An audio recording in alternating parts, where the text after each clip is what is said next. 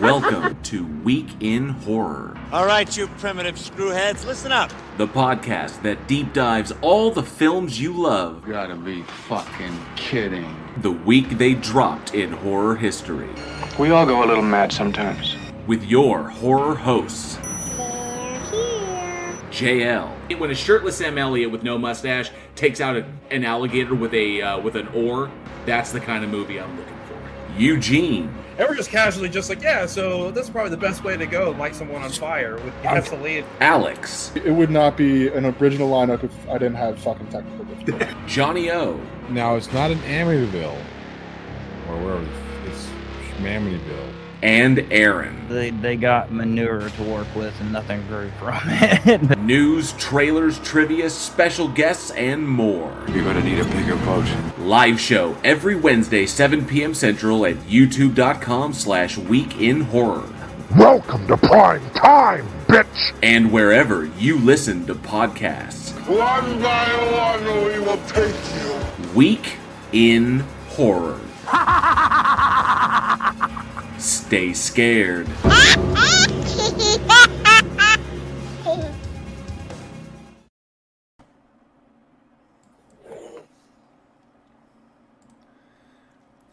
Welcome. I see Eugene scrambling right there. Welcome, horror fans. It is Wednesday, 7 p.m. Central Time, and that means it is time for another episode of the Week in Horror podcast, the most listened to podcast south of the Arklay Mountains. And if you, dear horror fanatic, are listening to us at the top of the week, remember we do this live every Wednesday right here on YouTube, and you can join us in the live chat, hang out with us, maybe win some cool swag from the Week in Horror store. This week, we are covering select horror films released January 1st through January 7th. Thank you all so much for joining us. I am JL, and with me tonight is Eugene. What's up, everybody? Hey. Oh, so I know that this is Wednesday, right? I know it's Wednesday, and it's not technically over yet, but this one will be going to all the podcast sites at the top of the year, because January is a very cool year, 2023, and January is very cool because we get a Friday the 13th. That means that this is going out like literally 1/1 to kick the year off. Man, it's almost over. 2022 is almost done. Yeah, I mean, this is it. Like, it's another year in the books. What the fuck, man? It's wild. Every time we get to like a certain point, like we get to I guess like to the end of the year, or we get to an anniversary or whatever, or a particular number of episodes done. Like, for example, with this particular episode, this is, I think, if I did my math correctly, that this is officially episode 172. 172. 172 episodes. Damn. Yeah, I think we're scheduled to hit. We're scheduled to hit like 200 episodes. I think sometime in July, like July of next year, I think we hit like 200 episodes. We hit our 200th episode. But yeah, 172 episodes we've done. This will officially be like 172. We're going to close out 2022, and technically this episode kicks off 2023. So. See, it's going to be interesting to see like when we get to like episode like 1000, like years upon years. Oh, that's just fucking wild. We'd be like in season 10 at that point. I don't even know if and to be perfectly honest, there's lots of horror films out there. There really are, but we have covered so many of them. And you think it's like, this is what's so weird is as I'm putting this whole thing together, as I put together the show and I start putting together the horror film database. It's like, you think, it's like, man, it's like an endless supply of horror films. But then you start putting it all together. You put it into linear format. You put like a release on every single day of the year. You add to it as they come out. And while I know that no more movies are coming out, more movies will come out in 2023 and everything, but you realize, wow, it's like there's really not, it's a finite amount of films that we can talk about. And I'm looking forward to how the show is going to adapt. How we are going to adapt as we get into that we're eventually going to have more future releases than we will past releases, because as at this point right now we've covered, I think, coming up on like 700, almost 700 episodes that are 700 movies we've covered on this show. So doing 4 at a time. Before that, 5, and then eventually it's gonna wind up being 3, so we can save some for the future. But yeah, it's wild to think about that. But speaking of that, in 2023, and I've been looking into it. Are you looking forward to any films coming out in 2023? I'm actually looking forward to the Winnie the Pooh. The Blood and Honey. That's amazing.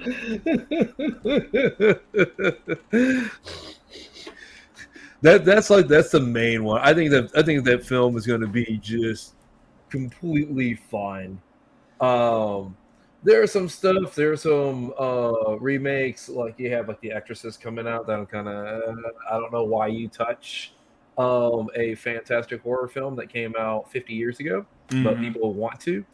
You're going to have the new Saw movie that's come out because they felt like they need to do a new Saw movie. Because Spiral did fairly well. Spiral did well. Shockingly, Spiral did well. For what it was, for being a Saw film, but because it was kind of an offshoot. And it was in the same universe, but it's kind of like it's kind of a spin-off of the main storyline. So because it was kind of a reinvention, it actually did fairly well. Not to mention the cast was decent, and Chris Rock actually did a decent turn because it was not comedic by any stretch. So he had some lines that would elicit some laughs, but it was very black humor.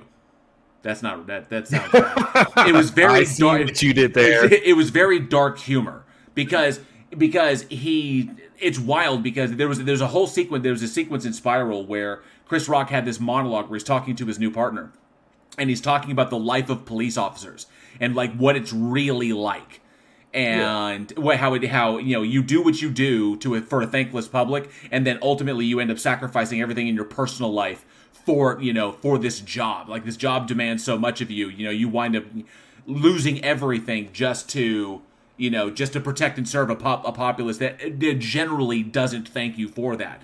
And it's just brutal. It was strange because the other one, the focus of the original Saw films was very much about just getting the more inventive the traps and the more gruesome the death sequences, and they just kept having to up the ante. Whereas in Spiral, it was a far more nuanced and very nihilistic take on life in and of itself, and how one person could be affected by the methodology or the ideology of somebody else, and then they could take that and turn it into their own kind of thing. So that's why, because it changed the script and brought someone in that, because Chris Rock believed, and he was like, I definitely want to do this movie. And I was like, oh crap, Chris Rock is going to be in it. That's weird. Chris Rock in a horror film? But it worked, and I was pleasantly surprised, and it did fairly well at the box office. Okay, yeah, because I didn't know Chris Rock actually improv'd a lot of his dialogue. Oh, nice. Yeah, it was more of, so when they wrote the script, it was more of a paragraph of what he was supposed to cover line for line, and then he filled in the rest. So that's all coming from him. And Chris Rock is a big Saw fan. That's why he wanted to do it. He's just a huge fan of the series as a whole. He's so fucking talented guy. I was impressed because he went to places I'd never really seen. Coming from where we've seen Chris Rock come from. It's like you look at Chris Rock's background, and he went to places which really impressed me, and that's why I was kind of like, oh shit. Friggin' 8 Saw films. And I'm like, whatever. And then all of a sudden Spiral comes around. I was like, I'll give it a shot. I was like, oh, damn. I can see. I was impressed. I can say I am definitely myself looking forward to the new Scream, because I just want to see what's going to happen. I know it's probably going to be Ghostface Takes Manhattan, but I do want to. I do want to see where they're going to go with it. I'm intrigued because the subway sequence was actually kind of cool. Kind of inspired, and I'm looking forward to the new Winnie the Pooh, obviously, but I'm also, we cannot say, Evil Dead Rise has seriously got my attention. I really, really, really want that to happen, want to see that, and of course, Nicolas Cage in the new Renfield coming up, because I've seen the behind-the-scenes photos, and I was like, it's pure Nosferatu German expressionism. It's literally like Nick Cage has come full circle in his career, finally. The snake has eaten its tail, and he has returned to the roots of his expressionistic training. And so he finally gets to be what he's meant to be, and that is the inspiration. He wants to be what F.W. Murnau was thinking of when he was shooting Nosferatu back in the early 1900s, and he wants to be that. And so he's come around to do this. So I'm looking forward to that big time. Yeah, I forgot about Evil Dead Rising. Yeah, that's always... I have looked forward to everything Evil Dead has released. Fuck yeah. All right, well, let us know in the live chat, or of course, in the comments below or at weekinhorror@gmail.com if there's any particular movies in 2023 that you're looking forward to. We'd love to hear your thoughts and, what you expect. And of course, if you think there's going to be any stinkers, knock at the cabin. Or if you think there's going to be any amazing ones, who knows what's going to happen. Man, your camera's looking very Paranormal Activity at the moment. Well, all I got is...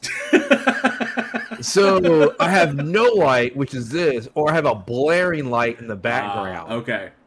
Because you definitely got the Paranormal Activity 8 thing going on right now. All right, let's see who we've got in the live chat. Before we do that, let me pull up the banner. Bam, there's our Patreon banner. All those amazing individuals help us to make this show possible. We love y'all very, very much. Thank you. And let's see who is in the live chat tonight. Let's see. Casey Cooper's here. Good to see you, Casey Cooper. Travis Brown as well. Good to see you. He says, good evening, boils and ghouls, and hope everyone having a deading good time with New Year's Eve when this podcast goes up. Absolutely, we will be. We will be partying like it's 2023. In other words, getting drunk and duck and covering. J.H. Ostrick, good to see you. Thanks so much for being here. Haley Taylor, the Psychotic Banshee's in the house. Good to see you, Haley. And the George says, I'm not late. I'm early. Something must be wrong. I'm never early. It's true. You are. You were early, George. Thank you so much for being here, bud. Raven Darkstar as well is in the house. Good to see you. As well as and Aaron Reese is hanging out. Aaron Reese is currently, I think he's got the kids, and it's just, it's holidays when you've got like as many kids as Aaron has. I think he's up to like 12 now. Because at this point they're just falling out of her. So, but Aaron, good to see you, bud, hanging out in the live chat. Says hello, say hello to the new year, same as the old. Absolutely. And I see Angel Rivera's there, and there was a good conversation going in there. Mystique Tina Jones is hanging out. Good to see you, Mystique. Thanks so much for being here. Appreciate it. Glad to see more of you. Glad you're hanging out with us. Sarcasm as well says, good evening, fellow freaks and geeks. Good to see you, Sarcasm. And Haley Taylor says, I traditionally watch the greatest Christmas movie ever, Die Hard. Absolutely. 100% it is a Christmas movie. Do you agree? Oh, absolutely. It's a Christmas movie. Oh, there you go. It's a Christmas movie. I mean, come on. When they open the vault and it's Ode to Joy, and it's like dun dun dun dun dun, he's like, come on, it's a Christmas movie. Hands down, it's a Christmas movie, and it has like singing in a winter wonderland, right? The end song, right. Yeah. When they open up the safe and they're playing Ode to Joy, and the hacker turns around and oh man, that actor recently passed away. I cannot remember his name. He played Walker's partner on Walker, Texas Ranger. He was the hacker dude. Oh, man, the quarterback is toast. He recently passed away. Oh, yeah, I heard about that, too. I can't remember his name. I know. I'm pretty sure somebody will comment pretty soon. Someone will tell us what it was, yes. But that's a damn shame. But, yeah, he says, Merry Christmas when that happens. So, Dib, good to see you. He's in the house. Good to see you, Dib. Commander Darklight is here. Good to see you. One of our longtime supporters. Huge, I think one of our first patrons. Good to see you, Commander Darklight. Nemo813 as well says, howdy to all the Christmas survivors. Absolutely. Ordinary Jeff is here. Says, hi all. I'm finally here for the beginning. You were. Thank you so much, Ordinary Jeff. All right. Denova28 is here. Another one of our amazing supporters. Good to see you. Mr. Malort as well says, hey, currently watching Black Christmas. Which one is the question? The original, the remake, or the second remake? Because they get progressively worse as they go along. Good one. There's one good one, and it's the original. Oh, speaking of which, I've watched it now 3 times because that's what I do with movies that I dig, with horror films that I dig. I watch them more than once. Christmas, Bloody Christmas. I showed it in the Discord. I watched it with I showed it in the Discord. I watched it solo, and then I showed it to Angela. We have got to watch that because think of it like if High Fidelity was a Christmas slasher.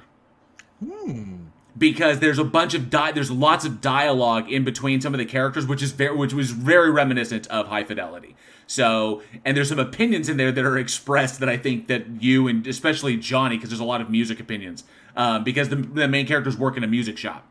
So they work in a record store. So there's some opinions in there I think are quite entertaining. But that's a good movie. Y'all should check that out. We should do another watch. I do want to see that, and we still need to watch a couple other movies too. So right, yes. Let's see. Brian Powell's here. Says, good evening, everyone. I'm snowed in up here in Thunder Bay, Ontario. Good to see you, Brian, all the way from the Great White North. Thanks so much for hanging out, bud. And I see the plot hole here is he says, "What's all this? We're doing the show. You're somewhere in Colorado, sir, living your best life. So we're here working." Just the two of us, all by ourselves in a dark room. Oh, I almost did it, man. I almost did it. You said just the two of us, and I was like, Ebony and Dove. No, I'm not going to say that. Oh, I just said just the two of us. Just the two of us.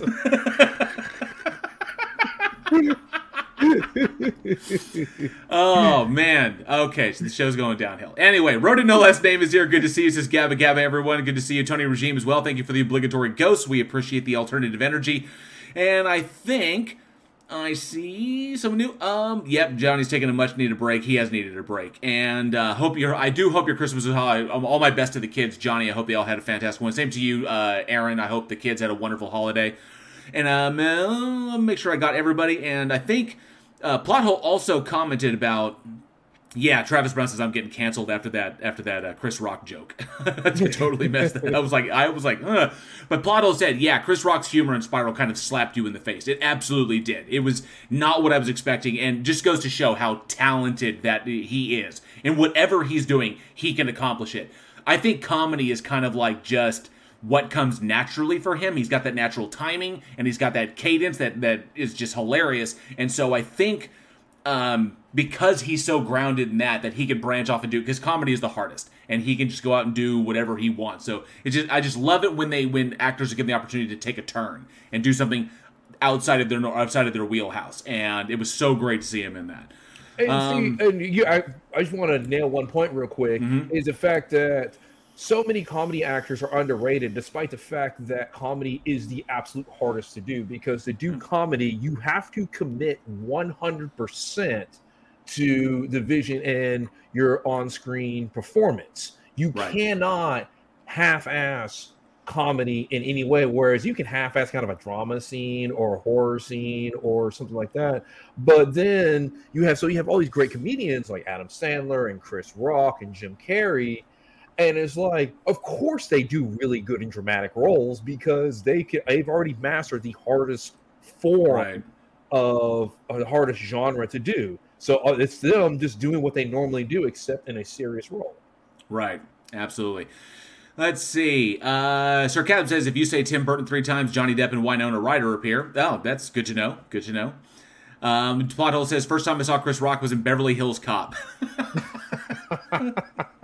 I also loved him in Beverly Hills Ninja when he was trying to like kill, just like when he was trying to rip the head off the chicken. He was freaking hilarious in that. Oh man. Oh, see. I think I got everybody in the chat. I think I see everyone. And yep, it's Aaron said and canceled. Well done, everybody. And Casey Cooper asked, could a slap get past the beard? Unlikely. My beard only hides another fist. And Tony Regime says, shame Will Smith doesn't appreciate Chris Rock's humor. This is true. He really did. Actually, I don't think Jada appreciated it, and Will, by extension, didn't appreciate it. Oh, and Fred Knott says, I missed Fred Knotts. But good to see you, Fred Knotts. Thanks so much for hanging out. It was one name. Out of all these names, I apologize. I missed one, so my bad. All right. Oh, Pootie Tang. That's right. He was in Pootie Tang. And Osmosis Jones. He was. Oh, remember Pootie Tang? He played like the corn. Like he played like the corn stuff. Pootie Tang was so fucking weird. That was the weirdest fucking movie I've ever seen. It was just I just like I took acid and fell asleep in front of BTC or something or BET. So it was just did you ever see it? No, I've never seen it. Sharate Warata. Nope. Pootie's so awesome. Pootie's so great. He don't even need music. Don't even need lyrics. Don't even need music. Like he released his new single and it's just I've heard of it. No, I've never seen it. it's so beyond ridiculous. But I will say the scene made me laugh when he was like when he's doing his single and it's like Pootie's so talented, don't even need words, don't even need music. And he's in the booth going like, and then it shows a kid like listening to, and then like the radio plays, and now for Pootie Tang's newest single, and it starts, and then it's just that's how, and then the kid's just listening, and then the dad busts in, turn that racket down. It's fucking weird. Mr. Malort says he's watching the 1974 Black Christmas. Margot Kidder, absolutely, 100%. That is the correct answer. That is the correct answer. Don't need no music. Don't even need no words. Plottle says, Weekend Horror, I can't believe that got past you. I didn't see what you said. I may have missed it.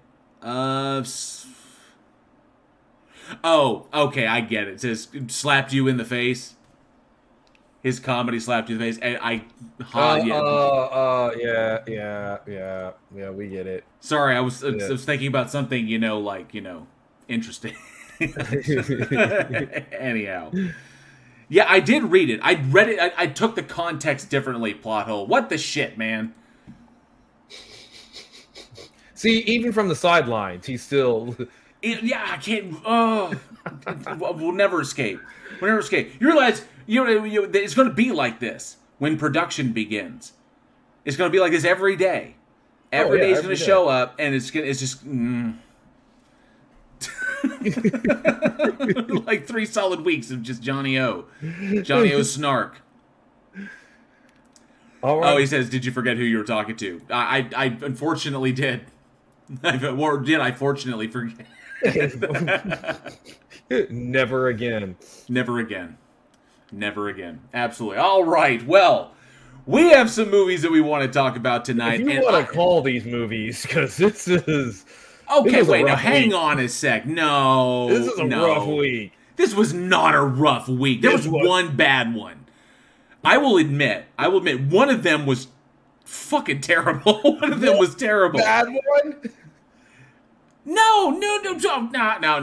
Okay. Obviously, we're going to have a divergence of opinion here, but these ones there's some merit here, okay? And I don't think I'm polished in church by saying that some of these have merit. So we're going to go. So, okay, why don't you, Eugene, you kick us off. What is first on the chopping block tonight? All right. The first one we have is The Grudge, released in January 3rd, 2020. Not the original or the first American remake, but the 2020 Grudge. Roll it. And hey, Donnie does that. Good to see you. All right, that is The Grudge, directed by Nicholas Pence, while starring Andrea Riseborough, Damien Bashir, John Cho, Betty Gilpin, Lynn Shay, and Jackie Weaver. And just basically in a nutshell, you have a horrific event that took place in the house, and now you have a spirit that follows people when they go into the house. This is the thing about The Grudge, right? The Grudge 120. Okay. I love the Sarah Michelle Gellar one. I think it came out like 2004.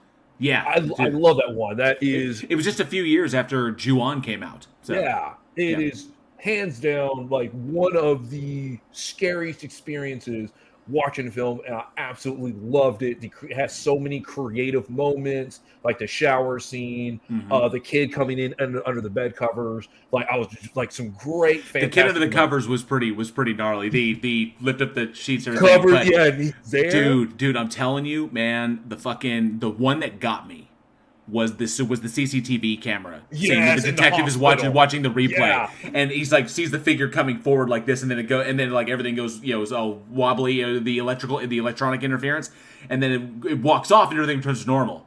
and then it starts again, and it rises up in front of the other. That one fucked me up. I was like, no, and then the ice goes like, fuck off. I'm off this case. I have retired. I'm pulling a sheriff from True Blood. I am fucking out. Like, I'm done. I'm retired. So that one fucked me up. Like, that one, like, hands down, goes in, like, horror, like, legend. But the thing is like, this one doesn't add anything. Like, the scene of him in the shower is like, oh, that was really scary when I saw the exact same thing from Sarah Michelle Gellar. Right. And it was done a little bit better. In my opinion, it was done a little bit better in the original, in the 2004 one. The big difference that came across on me is that obviously the reason the reason that the original remake was so much better was because the original director had come along to and had taken that on. That would be director Takashi Shimizu. So he directed the original Ju-On the Grudge, which came out in 2002, and then the remake, he was hands on deck for that one as well, which is why it translated so much better.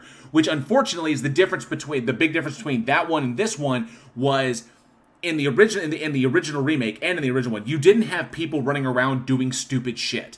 Like in Shimizu's The Grudge, in his remake, you wouldn't have people doing dumb things like leaning in closer to the bathtub full of like black fucking water and shit. And it's like, oh, well, I'm very curious. No, because Shimizu respects audiences and says, like, we recognize that even in extraordinary situations, we don't really do overtly stupid things unless we're panicking. And so he recognizes that and even then, we're pretty much survival minded. People don't run up the stairs when they should be running out the front door, as Nev Campbell so poignantly pointed out in Scream. Shimizu recognized that. This director, unfortunately, did not. Nicholas Pesce and, of course, the scripting of itself lean too hard into the American tropes of what makes things scary. Now, I was happy that they didn't lean very hard into the jump scares, because it's not really about jump scares. It's really about just there's something horrible there, and then there's like a reveal, but it's not like the kid under the sheets. That wasn't a jump scare. That was, there's something under the sheets, and then she just lifts it up, and then there's something there, and it's like, what the fuck? It's more like Alien. Where it's like, it's there, and then all you get is a few frames of something, and then your mind goes with the rest, which is what makes it terrifying. Like, one of the scariest scenes was when Dallas is in the shaft, turns the flashlight towards the end, and then the aliens, there's 6 frames of hands coming out, and that's it. And your head does the rest. That's having respect for your audience. This, unfortunately, took a really, really good franchise, other than The Grudge versus The Ring wasn't so great. But this one took a solid franchise and just made it too American. Was my big problem with this. But I thought the story was decent. Even though some of the acting was a little too, some of the characters were a little too cookie cutter for me. Like the the people just cut from like the one dimensional character, like I'm the bedraggled off detective who's seen too much, and I'm smoking like a chimney, and I've got past trauma that I can't let go of, and I'm the single mom cop who's moving on from tragedy. I'm trying to that's all too cookie cutter for me. But they captured kind of the hopelessness of the situation well in the script, which they could have lost if they'd focused leaned way too hard. It's just they kind of Americanized it a little bit, which is the most annoying thing. And I think they overused the classic throat noise. They kind of overused that without explaining why. Technically, the character, it's the mom that makes that noise, and the reason it's the what was her name? Kayako. The reason Kayako makes that noise is because her husband strangled her. He strangled her to death, and then he hung himself. So when he strangled her to death, he messed up her throat, and that's why she makes that croaking noise whenever you see her. And because the kid loved the cat, and the cat was murdered as well, and he also killed the son. He drowned the son. That's why the son makes the cat noises as well, because that's linked. So, but there were things they did right. Things they did well. But see, on top of this doesn't add anything to the franchise. It was kind of like an extension. It was kind of like in the same universe, where it's like an extended story, where it's like it starts in Japan at the infamous house, and then just carries it to America. That's really all it did. So it's like another story within the same universe of the exact same thing happening. The thing is, it's not something that we need. When I'm looking for some kind of when I'm looking for a sequel or a remake or reboot or something like that, I was like, okay, well, I want maybe a new angle to it. Show me something that I haven't thought of, and by simply Americanizing it, it didn't really add enough to justify its existence. Basically, it's like okay, yeah, this is neat. I understand the factor building on the Grudge franchise, but it didn't need anything. I like Grudge 1. I like Grudge 2. It didn't need anything else, and it didn't come off creative enough. Basically, what we talk about here is there are no risks. Right. They were just like, take some risks, trying to at least try to do something new with the franchise, and he just failed. And it's interesting, and because Sam Raimi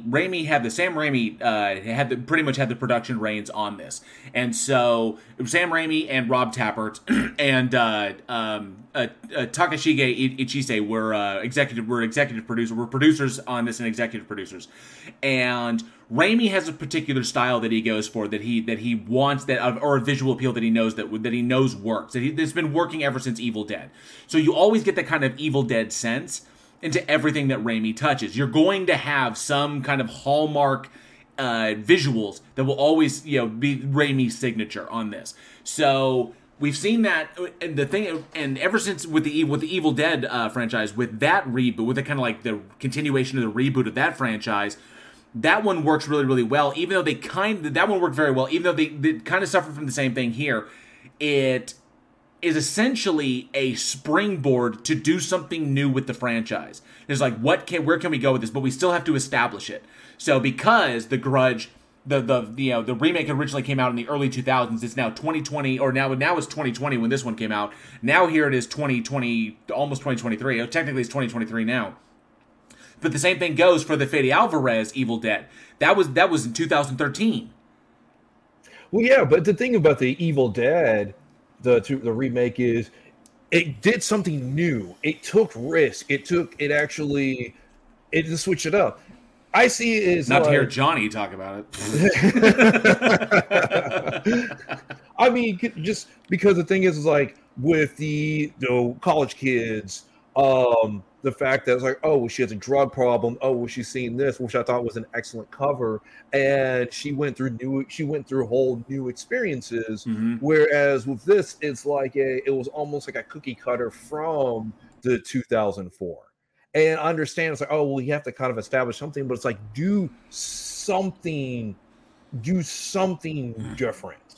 Show something. You have one of the scariest paranormal villains in cinema history. All you have to do is just let her and the kid do their thing, and it can be really, really scary. And This is one of the very few franchises you have to scare the audience. It's not like zombie films or monster films or all this other kind of stuff where you don't necessarily have to scare the audience at all. The Grudge is scary. You have to scare the audience, but you have to scare them in a way where it doesn't come across as cheap jump scares because we can't do anything else. And when we Americanize things, that's what happens.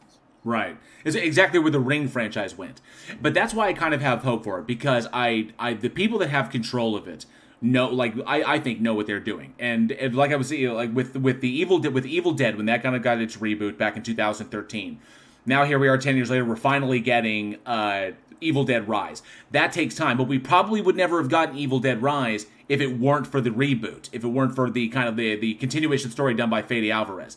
The same thing goes here. It's like without this film, it essentially is an opportunity to kind of kick it off, bring it to America, and quite possibly do something different down the line. So the reason I didn't have so much of an issue with it is, one, the cinematography in the film is absolutely gorgeous. Mm-hmm. This film right here is a kind of a masterclass in just the basics of creating atmosphere of creating an atmosphere for your film, knowing how to shoot your movie, knowing how to shoot all your individual scenes, knowing how to maximize your specific locations, how to look for very specific things that are going to come across in a cinematic way. Because you want the environments, like the house in and of itself needs to be able to convey character as well as the individuals that are running around in the set itself. and most importantly, what I noticed, how important color is as far as conveying what's going on and conveying the emotions that are currently happening. If you look at the colors that are utilized for the detectives house, the burned out detective's place, and the colors that are used for the single mom's place, the colors that are used for the house that's currently haunted, you look at all of those individual things, each one of those is extremely important. And the color correction was well done throughout the entire film. So as far as like what you can take from filmmaking, really smart choices, which is why I think if this was designed, this film was intended to bring it over to America and kick off a new franchise. Essentially, it's over here in America now. Now you have another haunted house that more people will become, it'll be dragged elsewhere like this. The kind of unstoppable nature of this curse, then Raimi and Tappert's production company can then continue on and do something different in the next film. So, like, Johnny had a problem with the Evil Dead, with the Fede Alvarez one. He didn't dislike it, but he said it's pretty much just Evil Dead, or it's Evil Dead 2, is pretty much what he said. And I can see why he came up with that. But without it, we wouldn't get Evil Dead Rise. And we certainly wouldn't have gotten Ash versus Evil Dead. We certainly would have gotten like the whole reboot and gotten more Bruce Campbell back. So we don't, I'm looking forward to Evil Dead Rise. If there's a future for The Grudge, I'm looking forward to it because I know it's in capable hands. And I've seen that they can do this. So this may have been kind of just, hey, here's the reboot.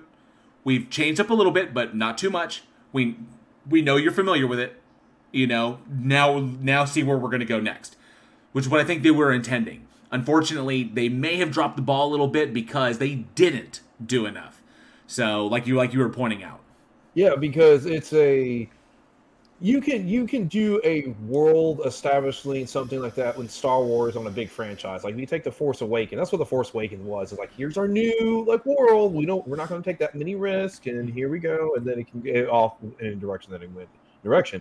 But the thing is to world build or to launch something, the first installment has to be good. And right. So when you look at Evil Dead, the 2013 one, that's a good film in of itself. And it's like and it fits perfectly into the Evil Dead franchise. And the Evil Dead franchise doesn't have a bad installment at all whatsoever. They're all fantastic. Right. They basically keep upping it and upping it and upping it, which is awesome. That's why I'm looking for Evil Dead Rising, because Evil Dead hasn't done anything wrong yet. There hasn't been a misstep. Yeah. Because Ash versus Evil Dead was by far some of the most brilliant television I've ever watched.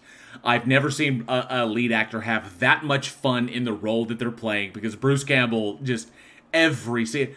I mean, when you shoot a scene when your head gets pulled into the anus of a corpse. So in that scene, and he was having a blast. You could tell that Bruce Campbell, everyone on that show was having a blast. I love the Alvarez reboot or continuation. I love that. Every single one adds something new to the pot. I'm looking forward to Evil Dead Rise. There's a possibility something could be here. For as far as the future of The Grudge goes, it's in decent hands. The problem is that I think they went a little too hard in the Americanization of it. What made The Grudge terrifying was the combination. This is what the fantasy, because Denova, this kind of inspired. Denova 28 brings up kind of similar to what they're going to do with Train to Busan. Now, Train to Busan was magnificent filmmaking. Mm-hmm. The reason it was magnificent was because the focus was not so much the zombies. The focus was the people on the train, is what people do in extreme situations. And all these different kind of reactions. It brings out the best in us. It brings out the worst in us. It reminds us of what's important. And it shows us who we really are in the face of these dire circumstances. Angela still thinks that I would be the dude who would strap the phone books to his forearms. Yes. Just fucking go has everybody behind him. And she was like, where were you cast in this movie? So... But Train to Busan was magnificent. Peninsula didn't work out so well because they were forced to lean too hard into the zombie side, and it was like, this is what the Americans expect. So it lost what made it special in Peninsula. In Peninsula, lost what made it special. The same thing goes for pretty much anything they bring over overseas, because the focus in America is not that. Our sense of family ties is not like it is overseas. Like doesn't matter. I've noticed this whether it's Mexican horror, South American, African, European, Russian horror, Indonesian, Philippine, Australian. There's always a focus on the family dynamic and how close these people are. And that's always got me. I was like, I love seeing amazing people, not just idiots running around being, and whatever. It was the face of interesting, good, solid characters in the face of an unstoppable evil. And that's what makes The Grudge so good. So I don't know exactly. So, and you're talking about the Train to Busan remake, which I believe is called. It's the Last Train to New York. Last Train to New York. That's right. It's called, and this is what I'm not looking forward to, because Train to Busan, you're right. You have compelling characters. You have all these intersecting storylines, and it deals with social economic class. It deals with sacrifices that parents make for children in terms of maintaining that social economic class. Mm-hmm. And there are all these deep dynamics that go on, and the zombies play a backdrop. They're the background. Basically what it is the zombies reveal who these people really are. Right. Absolutely. Whereas you have the businessman who's willing to sacrifice anybody as long as he's able to survive. So this is why I feel like they're going to miss the mark. The best case scenario is the last Train to New York is as equally good as Train to Busan. That's like best case scenario, which once again, we already have Train to Busan. If it is just as good as Train to Busan, there's no reason for it to exist. That's true. That's right. Yeah, there isn't. So what we're basically going to get, we're going to get a worse version of a movie that we already like. Well, it's like, well, just watch the original. It exists. Read subtitles. God, that movie is so fucking good. This movie is so good. Top 5 zombie movie. The top 5 zombie movie ever made. Easy. I was just compelled from the start. It was Train to Busan and All of Us Are Dead. That series, All of Us, where there's a zombie outbreak and all the action takes place in a school. And so that's a series. An actual, I think it's 8 episodes. I think is how many it was, 8 or 10. But either way, that was a fantastic series. Very manga-ish. Had some anime stylings. Some typical stuff you'd see in anime or manga. But nonetheless, All of Us Are Dead was a fantastic franchise, and Train to Busan was magnificent filmmaking. It almost comes out, like I said, like I noted here in the kind of the treatment they were doing. The Grudge 2020 kind of almost got it. It hit on a few solid things. There's some good elements in there that really play that are taken from the franchise. The franchise is known for specific visuals, and it nailed it there.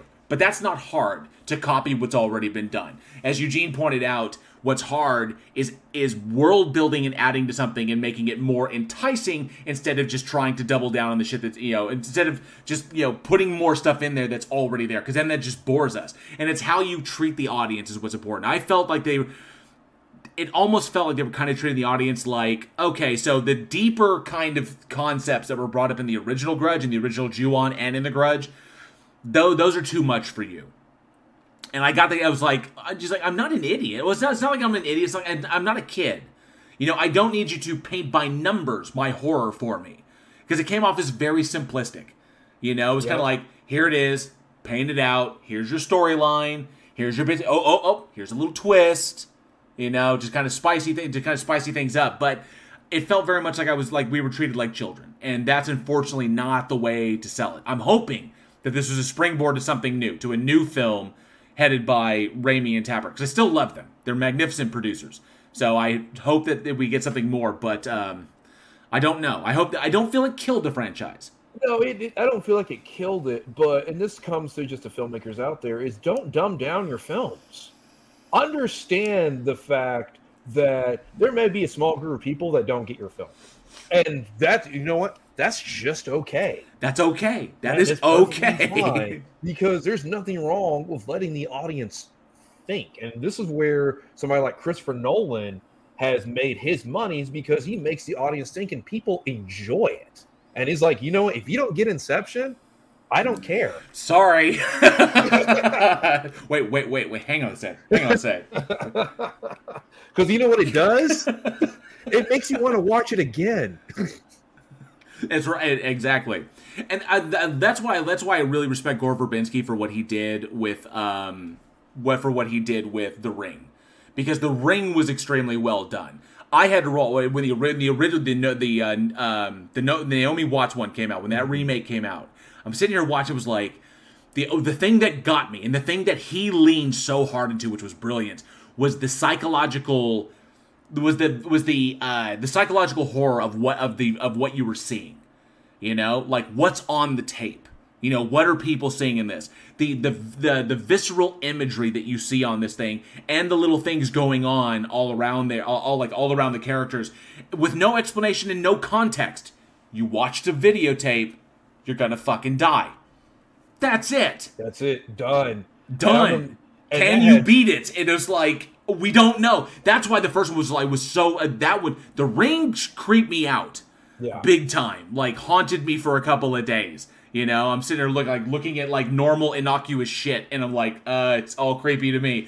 So, but that's how you do that. You respect the audience. You don't try to exposition your way out of it or try to paint by numbers. Just throw the scary shit on the fucking screen and get it. And yeah, I can see what Genova brings up. The Ring didn't scare me as much as The Grudge did, and I get that because in The Ring, it's only until the 7 days are up that she comes out of the television and then kills you and scares you to death with what she does. Whereas Kayako in The Grudge, like, fucks your shit up. Like, yeah, she puts hands on you. So, oh man. But all right, actually, I want to ask the audience, what is the best Grudge franchise entry? Because you do have the original Japanese version, you have the 2004 with Sarah Michelle Gellar, and I believe it's 2006 when The Grudge 2 came out, which was actually really good for a sequel. For a sequel, yeah, it was not bad. And there was Grudge 3 as well. And Grudge 3. And Kayako versus Sadako, the Grudge versus The Ring. I don't know where they came up with that. That's some full moon. That's some full moon Puppet Master versus Demonic Toys shit going on. But yeah, I have to honestly say, it's a tie. The original Ju-On was fucking scary, and that was a combination of things. It was scary because of what was portrayed on screen, and it's also scary because the linear storytelling left you very unbalanced. It was purposeful, disjointed filmmaking, where it's kind of like, what's happening? And it's all coming to a fucking Guy Ritchie conclusion in the end, where everyone's gonna fucking die. And, you know, it was that pervasive sense of dread that got me. There's like, this is not going to come out well for everyone. Everyone's getting the bad ending in this movie. There's no escaping it. There's like no way. So it was just waiting for it.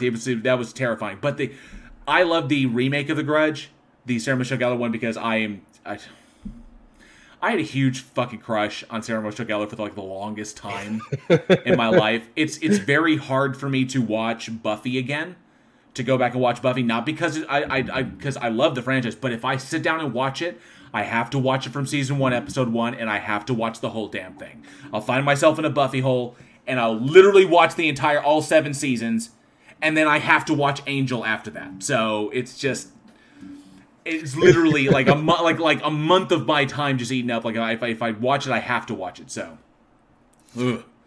Oh no, I mean I get you because that show is amazing. Yes. Yeah, I have to go with a tie also with Ju-On and the first Grudge. And roommate moving stuff. Okay, that's some creepy shit. in that paranormal fucking room you're sitting in, that's like, huh? What's going on? What? But yeah, so I would definitely do a tie between those two. Which, I mean, that's, if you want a blueprint on how to do an American remake of a foreign film, that's it. That's it. Yeah. Tony Regime says, nothing wrong with wanting to be in a Buffy hole. No, there's not. There is nothing wrong with wanting to be in a Buffy hole. It's not. I know the connotation. I know the double entendre there. I get it. Well, I'm telling you, it's because it came out and the series debuted in 1996 as a mid-season premiere, and that's why the first season is so short. But I fell in love with it. I fell in love with the storytelling. I fell in love with the characters, and I nursed the biggest fucking crush on her. And I followed her career intensely You know, every, like, I Know What You Did Last Summer. Like, I got Misty when she got smoked in I Know What You Did Last Summer. I got Misty when she got smoked in Scream 2. Even that stupid cooking movie that she did with Sean Patrick Flannery. I was there at the theater and I saw it. So I've supported her career. You know, The Return and The Grudge, and of course Grudge 2, which she cameoed in. So yeah, and yes, sarcasm. She's still hot as August in Texas. She absolutely is. We don't need to go into my SMG fascination. I'm well beyond those years, and Freddie Prinze Jr. would whoop my fucking ass. So, no, Raven. Angela's very well aware. She's very well aware that I had a fixation. That I did. I had a fixation. I don't want to call it obsession. I don't. Because I don't. But I mean, if I start watching it, I can't stop watching it till I finished it. So. All right. And on that note. on that note. Speaking of things crawling into. That's true. Yes. We have our next film, Crawl Space. Yes. I've read the comments. Commander Darkness says, what about Scooby-Doo? Yes, Scooby-Doo, Scooby-Doo 2, and of course, all the voice work she's done for Robot Chicken. Veronica Decides to Die. That remake, I followed it. And her show, the Crazies, the one she did with Robin Williams that only lasted a season because because he passed after that. So, but yeah, I should. I'm not going to let myself go that far. I'm not going to get I'm not going to get a statue of Buffy. It's not going to happen. Number one, she's only 5'4", or she's 5'3", and so she's very, very tiny compared to Jason over there. So. I just said, because I know her height, so I know too much about that girl. Anyway, let's move on to the next one. You're trying to get out of the hole with a shovel at this point. I am. I'm trying to dig myself. I'm just digging myself deeper. I absolutely. Dig more in an up motion. She's a big foodie. Did you know that? Yeah, she actually has her own. She has her own food company. Yeah, and she's released a cookbook as well. So yeah, she's big on nutrition. Gotta give her that. No, I remember not Michael Fly. Anyway, released January 4th, 2013, we have the film Crawl Space. Let's take a look at this trailer. I heard that some people watched the wrong one because there was another movie called Crawl Space that came out that was a sci-fi one. Yeah, the sci-fi one in a tunnel, then the aliens tunnel system. Yeah. Right. So we have Crawl Space. What the... Oh, I thought I saw... for a second, I thought I saw somebody jump into the screen. I thought Johnny may have logged in to make fun of us. So, Crawl Space, directed by Josh Stolberg, written by Josh Stolberg and Nick Travella, starring Raleigh Holmes, Lori Loughlin, Jonathan Silverman, Sterling Bowman, and Steven Weber. The film follows a family that has just taken over a house that they picked up after it was foreclosed on and find themselves terrorized by the former owner of the house who has decided to remain in the property. Obviously, as you generally say, shit gets very real. I will say this. So, this was a surprising little shocker. You said that you think it wasn't a great movie. This one actually kind of surprised me because at moments it felt like I was watching something that was on the Hallmark Channel. I was like, it's very simplistically shot. You have the classic movie, but the violence, obviously, and there's sex. There's a lot of sex, and there's boobies and the requisite horror film tropes. But the violence of the kills was pretty stellar. It was shocking because it was so out of nowhere. The film didn't feel like it was set up for such brutality, and that's why I really, really dug this one because it put me off guard. I was like, okay, so we've got creepy guy. He's creepy, but just because he's creepy doesn't mean he's capable of extraordinary violence. This fucker is capable of extraordinary violence, and it was to an impressive degree. So I was fuck, dude. So the kills got me. That's why I dug this one. See, the kills. It does have some very brutal, some very creative kills. And I will give it that. the thing that kind of got me on this one was just kind of some of the technical aspects of it. Okay. To me, the cinematography was kind of lacking at moments. Lacking or simplistic? It felt kind of lacking because there's some films, especially some minimalist horror films, that are shot excellent. And even when we talked about The Grudge, even The Grudge was very well shot. The 2021 we're talking about, it is very well. I love the color pan and like this. This one, it felt like a low budget, and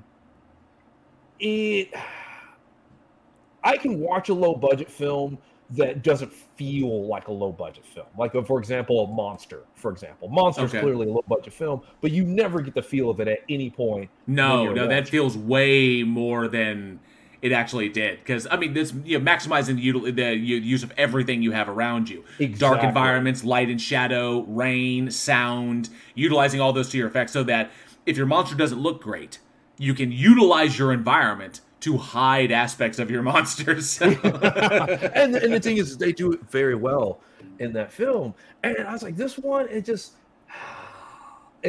kind of lacking. So it was like some more on some technical issues, and also frogging in real life can be something that's very scary. But part of me, and maybe it's just like the Marine part of me, was like, oh, well, then just get people and clear the house. Just get a team and just clear the entire house out. Yeah, and just end of movie. So it reminded. So yes, I will admit the use of essentially the things that kind of like was really weird was why it felt very much like I was watching like a Hallmark movie, like a movie I'd see on the Hallmark Channel, like ripped from the headlines. Ooh, frogging story, and that's all you get. You just get creepy guy, but the violence set it apart. It's like holy shit! Like the killing the old lady who lived next door, killing the babysitter, the boyfriend, especially oh man, the is one of my favorite comedic actors who had a role in this, and I don't want to fucking David Kitchener. David Kitchener was the exterminator who was up in this. Who came up in the attic, spraying the attic, and the way he, while kind of breaking reality, Christmas lights don't have that kind of tensile strength, but still, that would be a gruesome way to go. And I was like, holy fuck, dude! It's like seriously dedicated to murdering people, and then of course, and the garbage disposals don't work that way. From someone who's worked in maintenance for years. Garbage disposals don't do what that guy did. That's a supernatural garbage disposal. That's what that does. So you don't have to be. I thought he was going to put her hair down in the drain. It's like, okay, that'll be pretty gruesome. But it'll just jam up and it'll just stop. You have to cut her hair in order to get out of it because once there's a safety mechanism. But the fact that it was open and like ground her face into it, I was like, holy fuck. I've seen what they could do. Is like, yeah, it's not realistic at all, but still, it's a pretty gruesome kill. But nonetheless, the kills were on point. I liked them. They were inventive and they were brutal. But shooting the movie with its pastel color scheme, where the houses and the clothing and everything that's going on created an environment that did not feel like it was going to set up these moments. So it felt very realistic in that respect. Very much like when extreme acts of violence occur in your normal everyday life. I'm saying like they occur all the time. You never expect them to happen.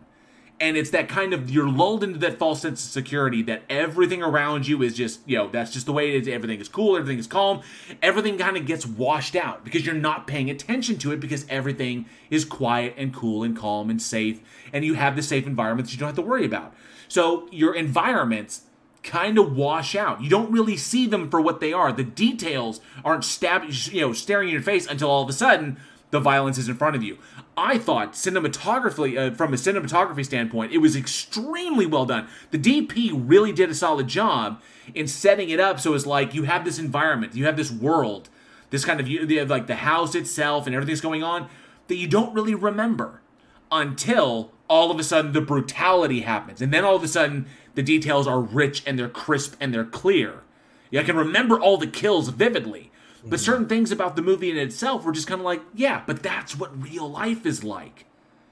And see, maybe it's me getting a different take on it, is you remember the kills, but a lot of it was, oh yeah, of course you remember the kills. Yes, it wasn't a garbage. Yeah, Sir Cab says that wasn't a garbage disposal. That was an in-sync wood chipper. It absolutely was. It was fucking brutal. Although I will find I got a few laughs and something that really endeared to me, because this movie came out in 2013, right? Was the jokes, and I can't tell if it was intended or not, because this movie stars Lori Loughlin, and there were jokes about cheating, and jokes about college, and jokes about gaming the system to your own advantage. And I'm kind of like, because the way the family gets the house, the way they get the house is by manipulating the system. Basically, the dad is the banker. The dad works for the bank, and he had the opportunity to help the previous owner with getting out from underwater of his mortgage. He had like all these different ways he could have helped him, but he ignored it. And he did it purposefully so the bank would foreclose, and then he could swoop in and get the house for a steal. Because unfortunately the previous owners, his two sons, died on the property. They died, or his two children, his son, I think it's two kids. But anyway, they died in a pool. They drowned in the pool, and because of that, the family was destroyed. They fell behind on their payments, and the house is going to be foreclosed on. He could have helped, but he didn't, and so he gamed the system to profit for himself and his family, so he could acquire the house at a cheap price, because it's a really nice house. And Lori Loughlin was guilty of doing the shit that she did. So I found it to be, I don't know if that was intended, or if anybody was aware of that, or I don't know how Lori Loughlin read the script and said, or did the script give her that idea? Oh, I could do this. She only got busted, a couple years ago, right? Yeah, and I was kind of like, holy shit. And she was guilty of these things. It's like, did she get the idea from this movie? It was like, fuck. So I found that to be apropos. And Raven's Dark Star says, a foreshadowing movie. So I found that to be, I was like, wow, kind of on point. And here I was with Jason Silverman, with Jonathan Silverman in the film. I was expecting, maybe some Weekend at Bernie's shit. But no, that maybe some like a Weekend at Bernie's in-joke. But no, that never happened. But we did get some Lori Loughlin in-jokes, which were quite funny. So I really, really dug that one. But nonetheless, I really love the way the film was crafted in that respect. And not to mention frogging. Frogging is scary. Obviously, we've heard reports in real life. It's a real thing that occurs. People staying in people's homes without knowing whether they're doing it as a prank or they're doing it as a challenge. Don't do it as a challenge. Don't.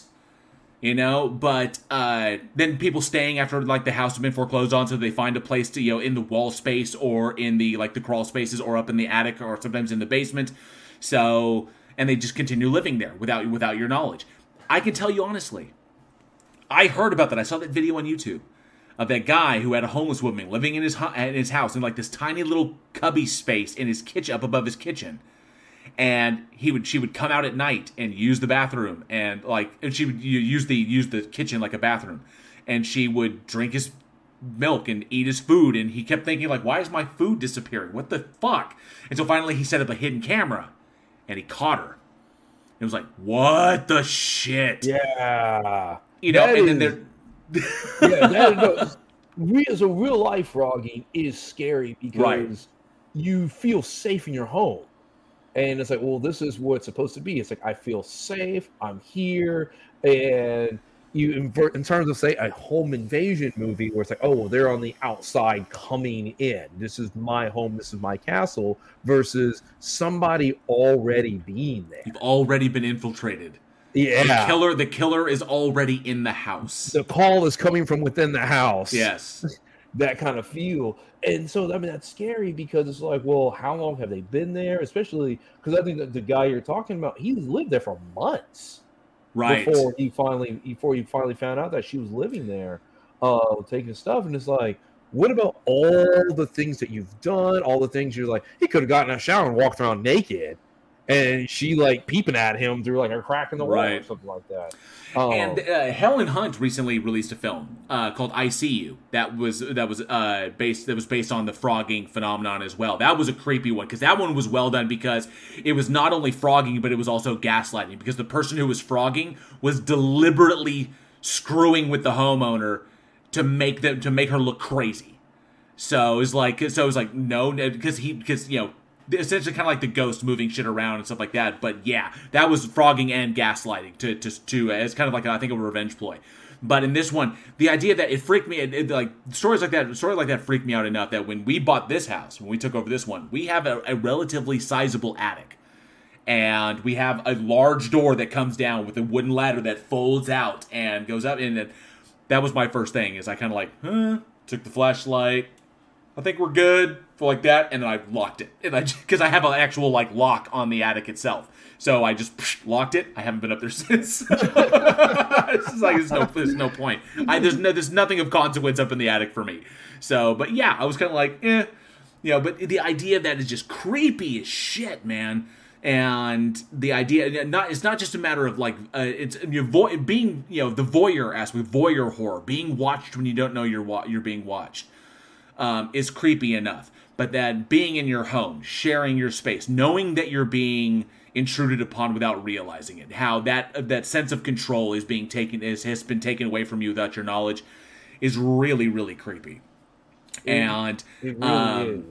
And I will give some props in this film for how Steven Weber's character, although at the end, I mean, I know some people probably won't see it, and it's just kind of a spoiler, but the way, the very end sequence of the big climax happens, and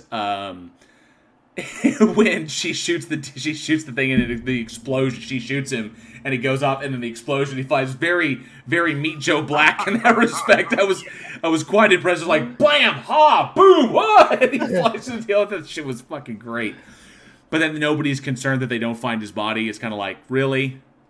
Yeah, really? See, that was another thing. I felt like it was the cop-out kind of ending. It was, the kind of cop-out. They don't find his body, and then, I don't want to super spoil it, but then it's like, oh, we got this house for a steal because it was next to a house that had this event happen. It's like, right, and now he's up in that attic, and he's all he's like half of him is melted and shit, and he's like, oh, I'm gonna keep doing it. It's like, give me a fucking break, dude. Angel Rivera says, I feel so lost with this movie. Essentially, it's just a frogging story where someone is staying in your house without your knowledge, like living in your house without you knowing about it. And it's about a guy who loses his mind, and after his house is foreclosed on, he continues living in it, and the person who takes over the house is the banker who allowed the house to be foreclosed on. So instead of helping him. So, but and Sir Cav says the sheer number of pictures with him and the family asleep. Yeah, the ones that he had posted up all over the inside of his little attic space cubby was creepy. But that also goes to show he was taking pictures with his phone, which means he was taking a picture with his phone, transferring them or taking them to go get printed, printing out pictures, then coming back to the house. So he was coming and going as he pleases. And he knew the shutoff code for the alarm. So, creepy stuff. Angel Rivera said, I watched the 1986 Crawl Space. There are actually a couple of movies named Crawl Space that are different. And there was another one that was a sci-fi one that had aliens and a tunnel system. So, but yeah, that's why I put the poster up on the... So, in the Week in Horror YouTube channel, I will always post up the posters for the movie that we're going to talk about, and in the Discord, we put up the trailer for the one that we're going to talk about. So you can always check with the trailer. You can always check with the poster to see which one you're going to be watching. So I apologize about that. I probably should have been a little bit more clear, but my bad. But like that. But so if you got lost in this one, I apologize. All right. I was looking at what Ordinary Jeff says. I have a basement, attic, and a crawl space, and I'm on the edge of the woods. I also live alone. You think you live alone. Well, you might want to sweep that a couple of times, at least once a month. You might want to sweep the house. Definitely. Absolutely. I see that we have hit the algorithm because the porn bots are out in force tonight. Yeah. Wow, there's a lot. Mods, you know what to do. Go ahead, but wow, it's just like I'm surprised how many we're getting. But the question I want to ask the audience, and this goes down to your thoughts on this, does frogging, does that freak you out? Does the phenomena of frogging scare you? Whether it could happen to you or it could happen to somebody else, the fact that it is a real thing Is that something that freaks you out? Maybe anxiety-wise? Let us know down in the comments below, or of course at weekinhorror@gmail.com, or here in the live chat if you happen to be with us. But yeah, definitely take a look at that community tab. But yeah, let us know. Does frogging scare you? Does the phenomenon of frogging freak you out? Let us know. All right. Eugene, this one I dug, so... All right. So next, I can't believe you didn't like this movie. What the fuck? There's something about 2000, like mid to late 2000 films, and this falls in that same. I don't know if it's like a stylistic look, and like it looks like all the others.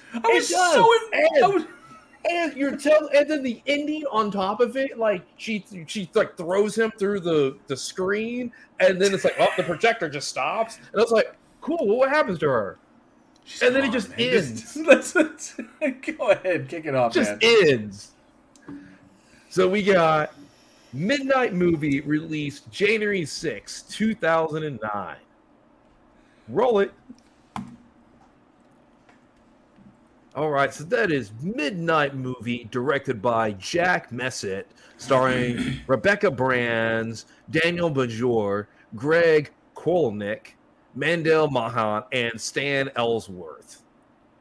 And basically, you have a group of people who go to a midnight screening to go check out a film that apparently drove the director crazy, and then they get sucked into the film, and they have to try to survive a killer. And shit gets real. Oh, it really gets real. It gets very, very real. So, okay, this was a very, very. Sarcasm's right. Sarcasm just posted up. The trailer doesn't do this movie any justice at all. You just get some tidbits. And Rodinell's name says, did this film need a 2-minute corkscrew sharpening scene? I guess the answer is yes. It absolutely did. Because that was a very intriguing weapon for a slasher. Multi-purpose in that respect. Especially when he gets the stab and then they yank the heart out. Because it's open, it's flared on the back end. So he impales him with it and then boom, pulls his heart out. I was like, oh, this was a very, very competent meta slasher.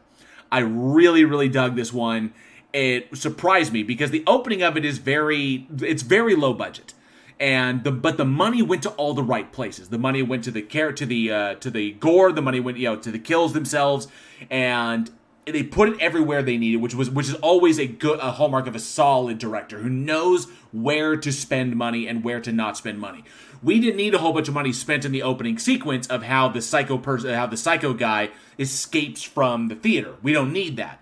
What we need is a seriously scary and virtually unstoppable killer that these people have to escape from, which I can tell you, nobody fucking escapes from it. It's the way it goes. But I really, really enjoyed this kind of. Obviously this came out 2009, so it's at the tail end of kind of like the meta horror uprising, where it started in 1996, where it was all got to be commentary on the genre itself. And this one came out, didn't get a lot of fanfare. As a matter of fact, there was another movie called Midnight Movie. It came out in 2009. That was a Japanese film that way overshadowed this. Which is probably why this one didn't get a lot of play. But I found this one, I was like, holy fuck. I kind of like the idea of the killer. And I wanted to talk about it. And then this is how you do it.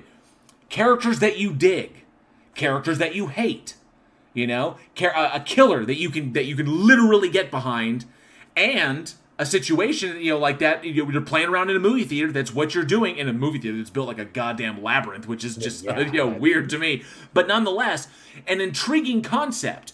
The idea that the killer is moving in between the film they're watching and the film they're watching and the real world, as he's killing people and dragging them into the movie itself. And I loved that they didn't waste time with exposition explaining why this is happening. Just that we have a director who went insane making this movie, this slasher film, and then wound up killing a whole bunch of people, was stuck in an insane asylum, and then escaped from the insane asylum to do it again at 1 year later or 5 years later, I think it was 5 years later, as this one lone movie theater is about to do a showing of his last film before he was incarcerated, before he was put in the I guess the happy ward or the crazy ward. So institutionalized before he was institutionalized. So the killer shows up and things get insane. I dug everything about this one. As far as low budget slashers go, this is how you do it. I fucking love the biker dude. I loved that character, man. The biker dude was great. The hateable people were hateable. The final girl. I dug every aspect of this, and the kills were good for the money they had to spend. Which obviously this was very low budget. It's literally 2 locations: the short scene in the opening at the insane asylum, and the fucking and of course the movie theater, and of course all the exterior shots. We have to shoot the movie within a movie kind of thing. Yeah. So, but yeah, this was a fun one, man. Yeah, see, I just, like you said, there's something about this era in filmmaking, and I think you're seeing the uprise of digital cameras, and the fact that low budget still really hadn't figured out a way to light and shoot with digital cameras just yet, because you can't light the same way as you do for film cameras. And digital cameras have been out since the 70s, but because of the state of the technology, it just wasn't practical enough to use it. So you didn't really start seeing any kind of digital cinema until the early 2000s. And usually it was for B-roll. They used digital cameras, and 28 Days Later, filming the abandoned London scene, because it was faster to shoot than to load a film canister. So a lot of the shots of Cillian Murphy walking around were digital cameras. But even then, it was just sparse during those moments, and they went back to film. Well, as digital cameras are cheaper, lower budget filmmakers, we have to lean on it because we can't afford to use a film, which is fine. Which is totally fine. But you have this window, and it's really from about 2004 to probably about 2011 where people are kind of trying to figure it out, and everything has this soap opera kind of look. Right. It's kind of a soap opera lighting and like a film rate for it, and it looks cheap, because high budget films shot during the same time period still look great. They still look fine. They still look like normal films. But the lower budget ones, it's still like people have figured it out now. And more films are being shot on digital cameras because the technology has improved. People figure out how to light it.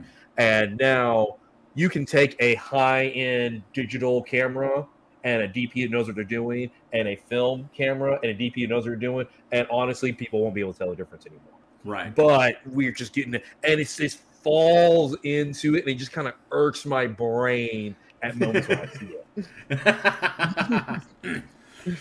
I dug it. I really, really enjoyed this particular one. I love that it kind of revived the concept of the midnight movie. The midnight movie, which is kind of our bread and butter here at Week in Horror, because so many of the films we talked about, especially ones in the past, from going all the way back to the 30s, especially through the 50s and the 60s, Hammer horror and are essentially midnight movies. And the midnight movie in and of itself was a practice that I love this callback, because few people today, I would say that the current generation, will remember where the term, this would be like midnight movie. Oh, it's a movie that's showing at midnight. But there's a lot of history there, which I loved the meta there, because essentially it's saying the types of people that will come and watch these things. Because the midnight movie was a practice that emerged back in the mid, maybe the early 50s, of television stations around the US that aired low-budget genre films during their late-night programming to kind of fill the space. Because they realized,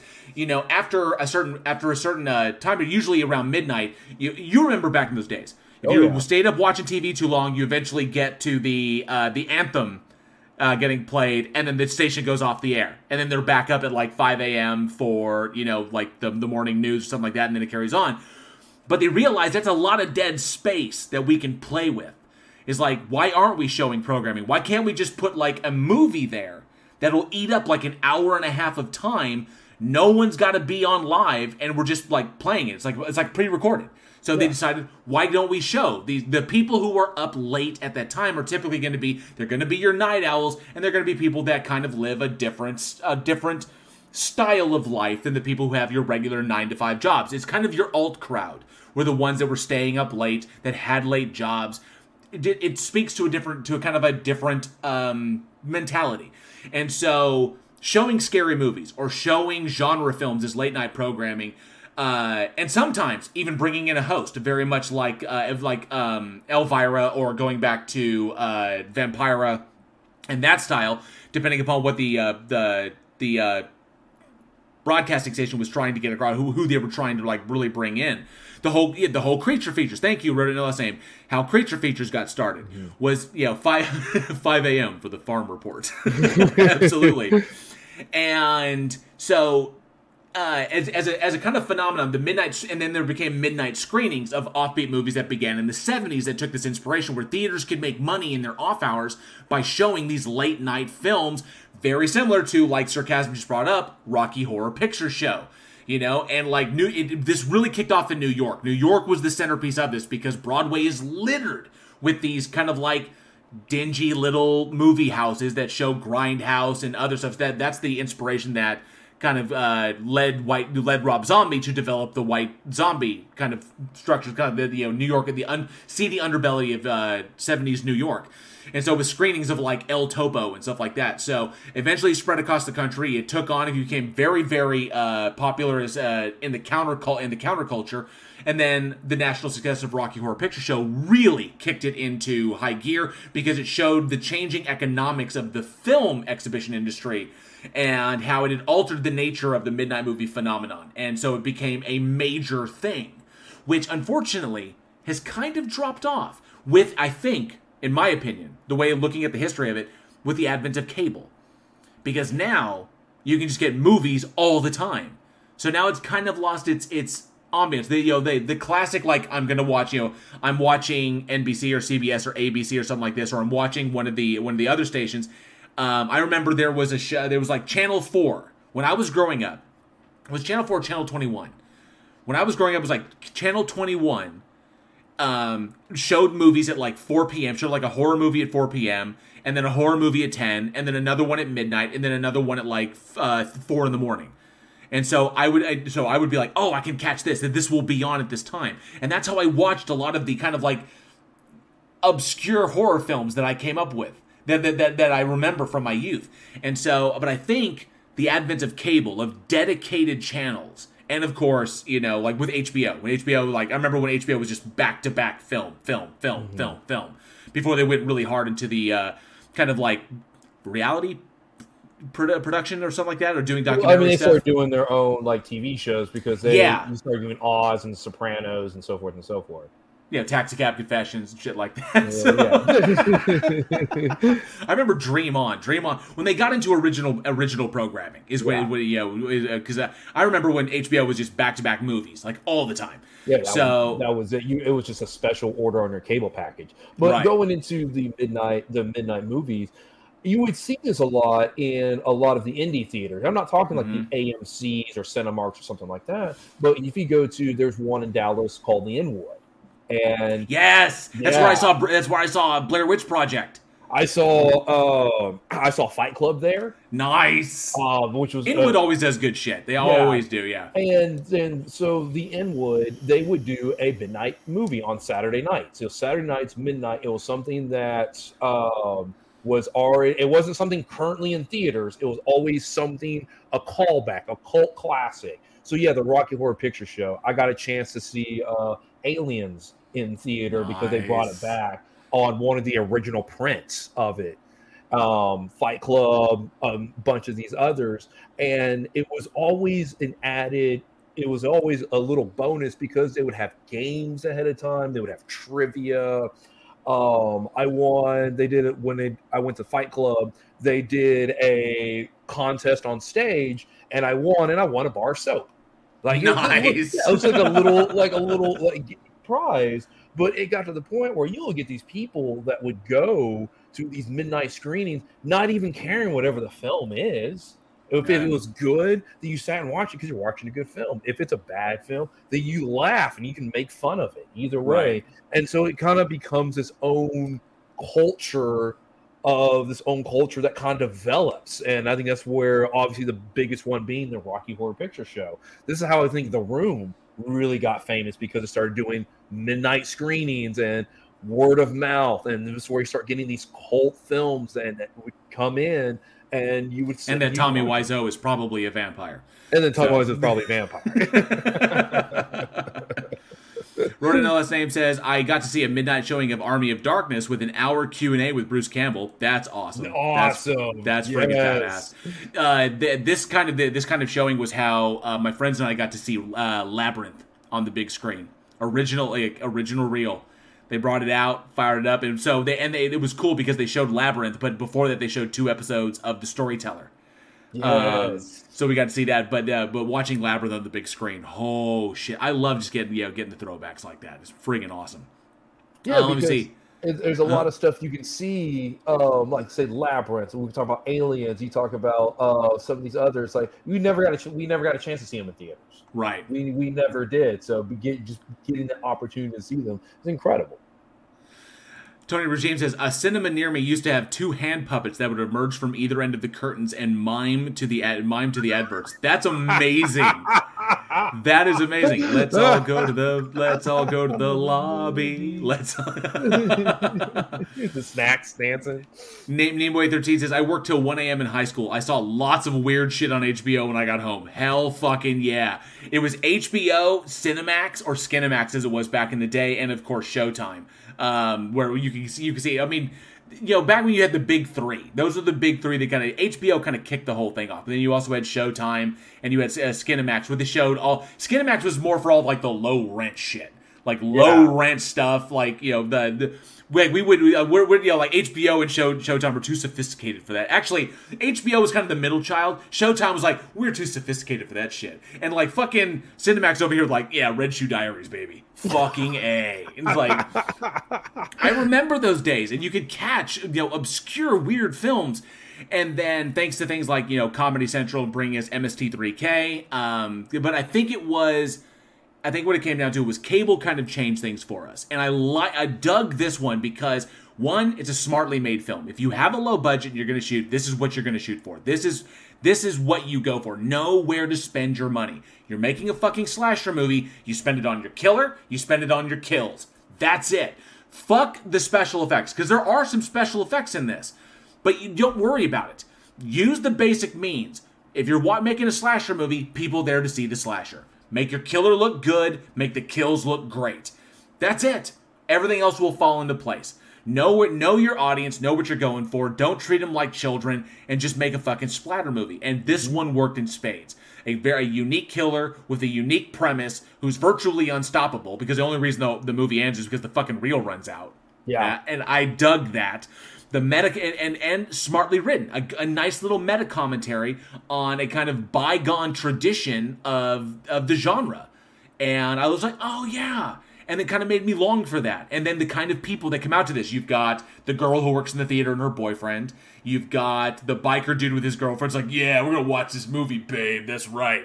And he's like a hard ass until, he fucking gets killed. And then the douchebags that come out and watch this. I loved it. I loved how it kind of came together. That's why I dug this movie. I'm surprised you didn't like it. Yeah, I see. It was just some technical aspects that really got me on it. That it irks in my brain because it's shot the same as like The Butcher. This was not nearly that bad. Okay, The Butcher was fucking atrocious. The production design. Okay, midnight movie. At least in this one, they knew how to light and capture sound. In midnight movie, the production design is way better. Way miles ahead for The Butcher. But I don't know if something about like the frame rate or something where it has that soap opera type of feel. Right. And it just like around 2011 it just stops. And I've never seen a film really do it since. So I don't know. But yes, so I want to ask the audience, because this movie is very meta, and I really do enjoy meta films. What is your favorite meta horror film? There's a lot of them out there. I think one of the go-tos is probably Scream. Right. It was a New Nightmare from the Nightmare on Elm Street. It goes pretty meta. There's dozens upon dozens of them out there. So what is your favorite meta horror film? Let us know in the comments below or shoot us an email at weekendhorror@gmail.com. I'm reminded, and while Scream is kind of a go-to, I'm kind of reminded of Behind the Mask, The Rise of Leslie Vernon. That's a good one. Was pretty impressive as far as meta horror goes. I kind of dug what they did with that. The serial killer that's trying, and that's the thing is that Behind the Mask came out. If I remember correctly, when that movie came out, that movie came out in 2006. That was 10 years after Scream. And Rodin Ellisame just brought up Cabin in the Woods, king of meta, and I can understand that. I can understand why that could be the case because Cabin in the Woods was just so brilliant. And New Nightmare was also very, very good as well. Thank you, Travis Brown, said New Nightmare. Mm-hmm. But I really dug Leslie Vernon, just because the idea of the killer wanting to document his own stuff, to make a movie about himself, doing the things that you would see in a movie, the way it was portrayed, I think it captured the generation very, very well. The almost millennial take on what horror is, what horror means, and you could see how different it was from the way, people of like Eugene and Johnny and myself and Aaron and Alex and, all the way we look at the genre and what the genre means to us and the way it looks to the next generation. I thought that film encapsulated it perfectly. And so it's grown on me over time. It's like I go back and I occasionally will see it and I'll be like, I'm going to sit down and watch this again. And every time I watch it, I'm like, yeah, I fucking get it. Yeah, it's a solid movie because it's like so many people idolize Michael Myers and Jason and so forth, and so you understand when Leslie Vernon, because in that movie all those killers are real. Right. You can it basically shows your face because he's a fan of them. That's what he's trying to do. He's trying to recreate these kills that happened at Crystal Lake, and then of course at the very end he turns on the filmmakers and starts smoking them one by one. But it was a very well done movie in terms of meta movie. And the commentary in that, like the people making the things, the people shooting the things, just don't fucking get it. Yeah, and I fucking love that. It's so smartly done, and I don't think it gets the praise that it deserves. Sarcasmly says I'm kind of leaning to Elvira, Mistress of the Dark, and Rodin Ellisame says Student Bodies, the first horror meta. I have no idea how Student Bodies was not a National Lampoon film. I have no idea. I would never hurt a fly. And the fly dies, and it's like, because the body count is going up. 1, 2, 3, 4, 5, 6. Then she's like, I'd never hurt a fly. 6.5. Come on! The killer's called the Breather. Killed someone with a fucking paperclip. Puts them in garbage bags. It's like, killed someone with an eggplant. How is that not a National Lampoon film? I have no fucking clue. But yes, I would agree. Student Bodies is probably the first real meta horror film. Absolutely. George Lucas going to sue somebody. But definitely let us know in the comments below or at weekendhorror@gmail.com what, in your opinion, is the best meta horror. All right, we got one more. I know you're just looking forward to it. Man. I know you are. Oh man, it's so bad. Let's chew it back. Because there's some things to say here. So, when a movie has this many titles, you need to be concerned. So the one we're talking about, the last one we're talking about tonight, came out January 7th, 2004, and it is The Thing Below. A.K.A. It Waits Below, A.K.A. Sea Ghost, A.K.A. Ghost Rig 2, The Legend of the Sea Ghost. It's its own sequel. What the fuck? Let's check out this trailer. This is what we do to ourselves for you. It's all for you. It's all for you. I don't know what's real anymore.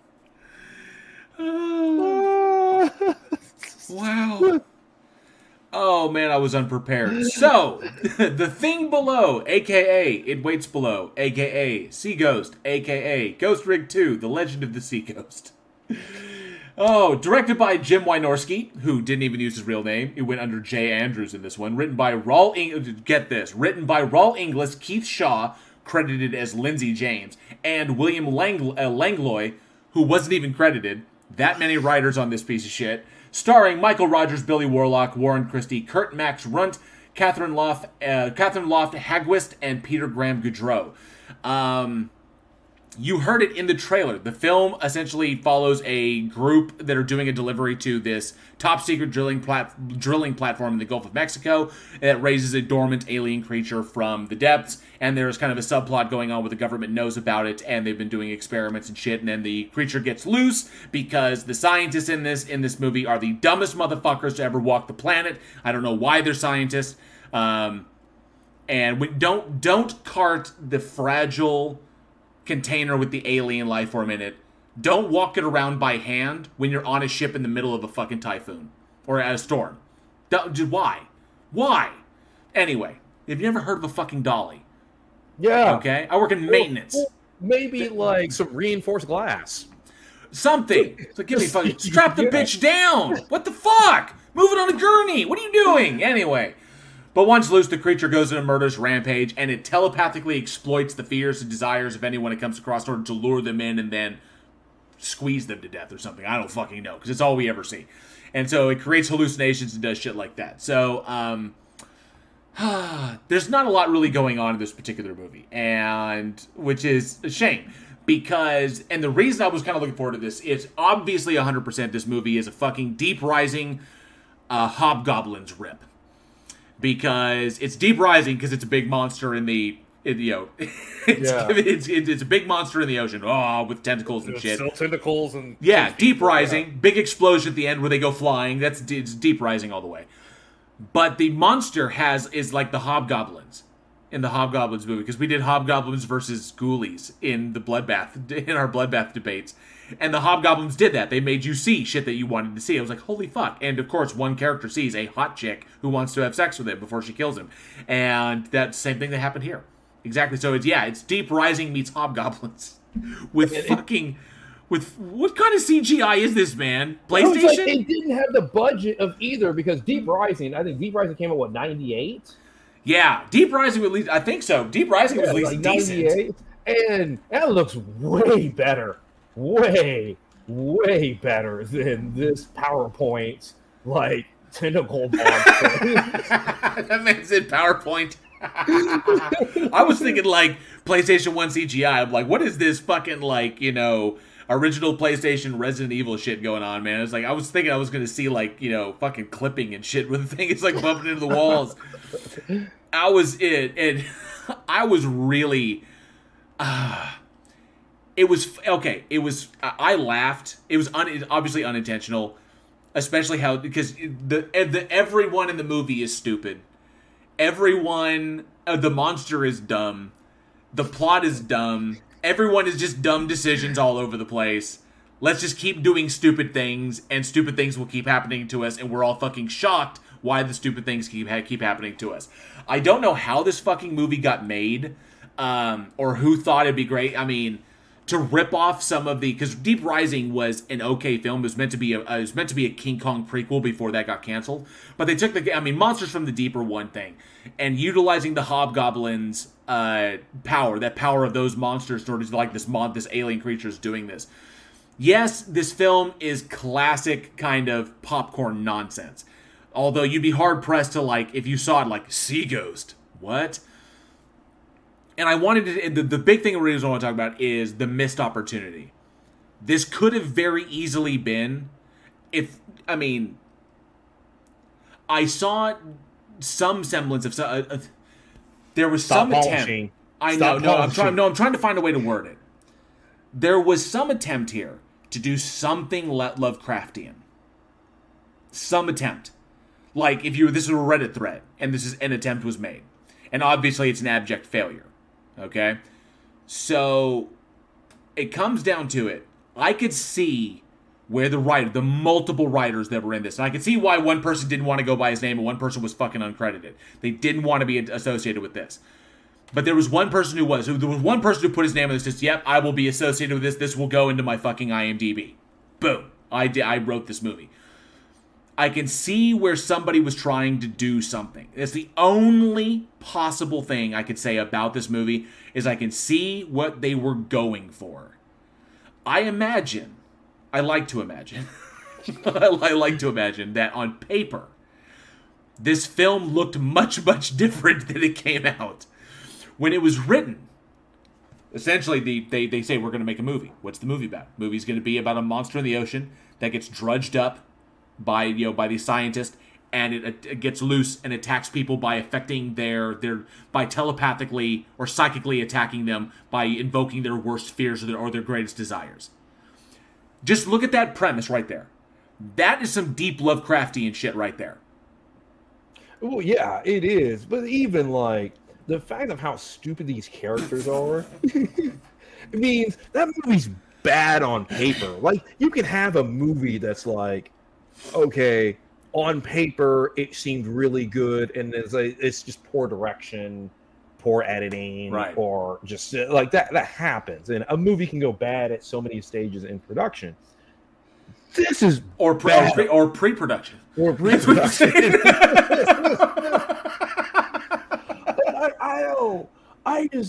It's so bad on so many levels, and I don't know if it's like they ran out of effects budget of the movie. The production design as a whole, even aside from the CGI, the production design looks cheap.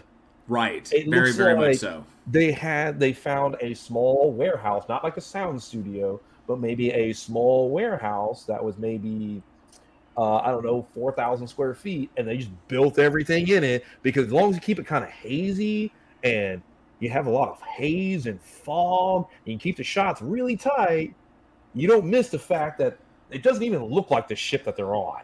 Right. There's so many things that are taken from other more solid horror films in this. Obviously, they rip the monster from. It's a deep rising monster. It's got the powers from hobgoblins. The setting itself is pretty much Virus and Sphere, where everything is cramped and it's where everything is supposed to be essentially you're trapped in a small space with the monster that's affecting what you see. And so, I mean, there's so many things. And Mystique, I could say this could possibly be one of J.M. Truth's productions. It was that fucking bad. You can see, but the one thing that aggravated me most about this particular one, and was the sheer lack of imagination when it came to when it came to what they had to work with. Look at the sets that they had. You had that kind of production quality. You have, because sets themselves are expensive. You and I can both attest to that. Mm-hmm. Constructing your sets. Art direction itself are there's a reason art direction is its own fucking department. It's going in and having somebody look and say, this is what I'm working with, this is what it has to look like. Now we need to find all the pieces to make the set look right, so that when the actors come in, they're working in an environment that actually is conducive to the story that they're telling. So you have these magnificent spaces, long dark corridors, cramped, tiny spaces, laboratories, all this shit set up. You had so many, the filmmakers here had so many opportunities to do really, really good shit. And they did absolutely nothing with them. There was no imagination done in this. Now, I understand the kind of paint by numbers that movies sometimes are, especially when it comes to studio interference. The studio demands one thing. We come in, we shoot the movie, they want it a particular way, done. I get that. But there is some leeway as far as creativity that the filmmaking team has. How you light a scene, the sounds you capture, specific lines at specific times, things, small details in the script. You want to convey the story a particular way. But all of these were missed opportunities, and all of them were fully within the realm of control of the filmmakers themselves. This was not EPs coming in and pissing all over everything. This was not the studio on the phone saying, these dailies fucking suck. That was not this. This was lazy fucking filmmaking. You give me those fucking sets and a budget to play with, yeah, I'll churn out something solid, because every single piece is important to the pie. The lighting, the sound, the art department, the blocking, how your actors move about the space. All of this is vital. Okay, how they interact with one another. These things could have done so much better. I've seen there's a movie that I remember that was so intensely low budget. It was called Low. And it was an experimental horror film about a guy who goes into hell to look for his girlfriend, the woman he falls in love with. Okay? Completely, totally experimental. And this thing was shot on a budget, I think, of $8,000. And they made use of every single one of those dollars and told a fucking compelling movie. See, this is what I honestly I believe it happened was because it being low budget. It was a group of friends, and we're like, okay, we raised some money because if this is a studio film, it surprises me. It's like, okay, we have some money, and we're gonna hire people who think that they know what they're doing. Right. And it could have been some people fresh out of film school who just had a budget way over their head, or an idea that was way too big. Oh, the thing got away from them. And things got away from them because you're right. It's lazy, incompetent filmmaking because you do not need a lot of money to make a good film. Another example is Primer. I think Primer cost $7,000. Primer was magnificent. Exactly. And I mean, they built their time machine and they shot like in their house. Right. And were able to utilize everything. And it's like, if you can get people that are up and coming, that not quite at that professional level, but they're studying it and they have some good work, those are the people that you can hire on the cheap to get a good product. Like when you look for actors in a low budget film, you're going to spend about 40% of your budget on your cast members. And what you do is you look for people who are about to break through, because they're not the B-listers, not the A-listers yet, so they can't command that type of money, but they're good enough to get to that. So what you hope is they do your film, and then that next project, that's their big break. Right. And then you release your film on the coattails of their big break, so people go, oh, yeah, Anya Taylor-Joy is in this film also. Let me go check it out. Or Miles Teller, or some of these people that are really just now hitting the A-lister status. So that's what you really want. And you do the same thing with your cinematographers, with your art directors, and those people who are looking, they've put in their dues, they're looking for that great opportunity to finally break through, who they want to use it on their reel to get that Hollywood deal. But this film is not the case. This film is cheap. People didn't care, or they were just incompetent, and it was lazy. The overall standard that they set for themselves is low. Yeah. So Paracord Princess asks a quick question. Paracord Princess says, where can we see these Bloodbath debates? The Bloodbath debates are available wherever you listen to podcasts. So if you are listening on Anchor, anchor.fm, or if you're listening on Spotify or like this, we always post those up. So the Bloodbath debates and the After Darks are all available wherever you listen to podcasts. If you check out anchor.fm, you can see them all there. We are up to I think this month we're doing Bloodbath 37. So we've done, and it's, I love them. I think they're really, really fun. But yeah, check them out wherever you listen to podcasts. And it's also available. You get early access via Patreon. And then Angel Rivera says, like the Geico I Am a Space Monster commercial. No, because all of the CGI in this film was overlaid.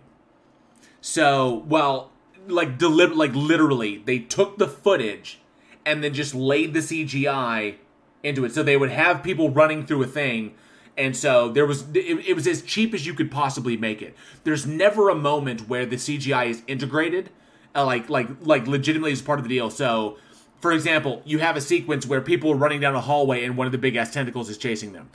The tentacle is always separate from everything else because it was literally just set within the film. Yeah. And so it's operating there. So there was never any kind of need for green screen. Essentially, everybody's just reacting to something that they're being told is there, and then you have the tentacle thing. But because those things look so terrible, I can see why they opted for why it was like, well, we don't have a lot of money, so let's go with. It almost seemed like the psychic attacks and the psychic manipulation shit was kind of, an afterthought, because they realized we don't have a lot of money to do the CGI, and this is when the CGI is going to come out really, really terrible because it's really, really cheap. So let's come up with a way of trying to show the monster affecting people without having to lean into CGI. And that was all of the hallucinations and all that shit. So, but just an absolute waste of opportunity and what they should have done. Now, what I'm really curious, Nocturnal Lux, good to see you, bud. Thanks so much for being here. Says holy 2.4 on IMDb. Yeah, it's not good. Bad. It's bad. It's not even entertaining enough to be to make fun of. To do like riff tracks where you get your friends together and you just laugh at stuff. It's not even that entertaining. Yeah, and it's just like it's just sad. It's just sad. It would just be sad if we were to do that. Now, something that's curious, and another reason I kind of wanted, I'm glad that we're talking about this one, is because we got an interesting comment on YouTube, and I don't know if you saw it. As a matter of fact, let me see. I don't know if you saw it, but I had to take a picture of it. I posted it to it. So, back in season 2, episode 14. This is before we were even doing the thumbnails that we currently do now. Okay? Season 2, episode 14, we covered a movie called Night Feeders. I don't even know if you remember it. So barely remember it. Night Feeders was just Night Feeders was just awful. It was really bad. And I think we appropriately shit on the movie, and I probably tried to polish it in some way, in some sense. It's like, at least they got it in the can. At least we can give them that credit. But somebody commented, and I had to say it. So the comment was, LOL, Night Feeders was made for $55,000 and grossed well over $500,000. How well did your movie sell? But I see you did get 23 thumbs up on your channel after a full year. Maybe you should worry about your own lack of talent. Wow. And I was like, I didn't know what to comment to it. I did comment. I just said, it's like, dude, man, you know, it's called an opinion. It's like just our opinion on the film. But it was it's like, that's so specific, to go. Now, obviously, logically speaking, the profit on a movie or the box office take on a film, or however, whether it's distribution or whatever, does not entail that your film is good. It is not logically entailed. But I wonder if this person, I'm curious, and I'm wondering, first curiosity, was that person who left that comment involved in the making of Night Feeders? I don't know. First of all, that would be cool. That would be cool as shit if it was. The name that they posted on their YouTube account is not any of the names that were associated with the movie. So I couldn't find that movie. I couldn't make that connection. So I have no idea. Okay. 2, it's possible that we could get another comment like this for the thing below, because this movie is fucking trash. This movie is absolute shit. So I found it to be interesting that we got a comment like that, because it came out of nowhere on a movie we talked about back in season 2, which I think was season 2, episode 14. So that would have been like late 2020 is when we talked about that movie. So I was like, damn. And if that person is watching, like I said, box office take, and I think Johnny commented to you as well, that box office take does not logically entail that your film is good. And 2, opinions are a thing. We are allowed to have them. We're not saying that they're worth anything, but we are also filmmakers. And we've worked in the industry for some time, doing various things. I'm a writer, Eugene is a director and a DP, but we've all worn many hats. We know what it takes. We've made our own stuff, so you can check out Eugene's IMDb. You can check out my IMDb. Check out Johnny's IMDb. We are all professionals working in the industry. This is just our opinion. That's why it's filmmakers on filmmakers, essentially what we're talking about. But plus, on top of that, is you have to understand how budgets work. Okay, it made $500,000 in theaters. That's not a lot of money. That's not. You could accidentally put your film, let's say you get a distribution, and your film could throw into a couple hundred theaters with no trailer, no marketing, and you let it into theaters for a month or 2, you'll probably make $500,000 just because people go, oh, let me go check that out. Doesn't mean they liked it. It doesn't mean anything like that. It just because it's just out there. And so, and secondly, on top of that, when you're talking about, like, say, for $55,000, $55,000 can mean a bunch of different things. You have several different parts of budget. You have cash in hand, and then you have the overall value of your film. Those are 2 completely different numbers. The cash in hand is what you actually dollar for dollar put towards making your film. There are other things that have value that, say, for example, you have like in kind. So let's say you shoot at your buddy's house, and because your buddy's house, you film there for free. So cash-wise, you're not paying anything, but that still has a value. So when you put the overall value of your film, that comes as what's called in kind. So if you would normally say get a house for $1,000 a day, and you shot at your buddy's house for 3 days, so the value of that would be $3,000. But in cash wise, it's zero. So you never really know. So that's how people will inflate a lot of times. But going back to it, if they made $50 million off of Night Feeder, then you know what? You won. You got it. You obviously you're on to something. If they Blair Witched that motherfucker, $60,000 in the $60,000 spent, 280 million worldwide. Sure. Yeah, you got sure. it. We'll hand it to you on a fucking plate, man. Worldwide phenomena, inspires a franchise. Good to go. I'm not seeing the Night Feeders franchise. And as a matter of fact, if I remember correctly, because Night Feeders was about how a meteor crashes in the woods and it releases a bunch of monsters that come out at night, and then these 4 deer hunters out in the woods become the hunted. You know, the hunter becomes the hunted kind of thing. And then, that's what it is.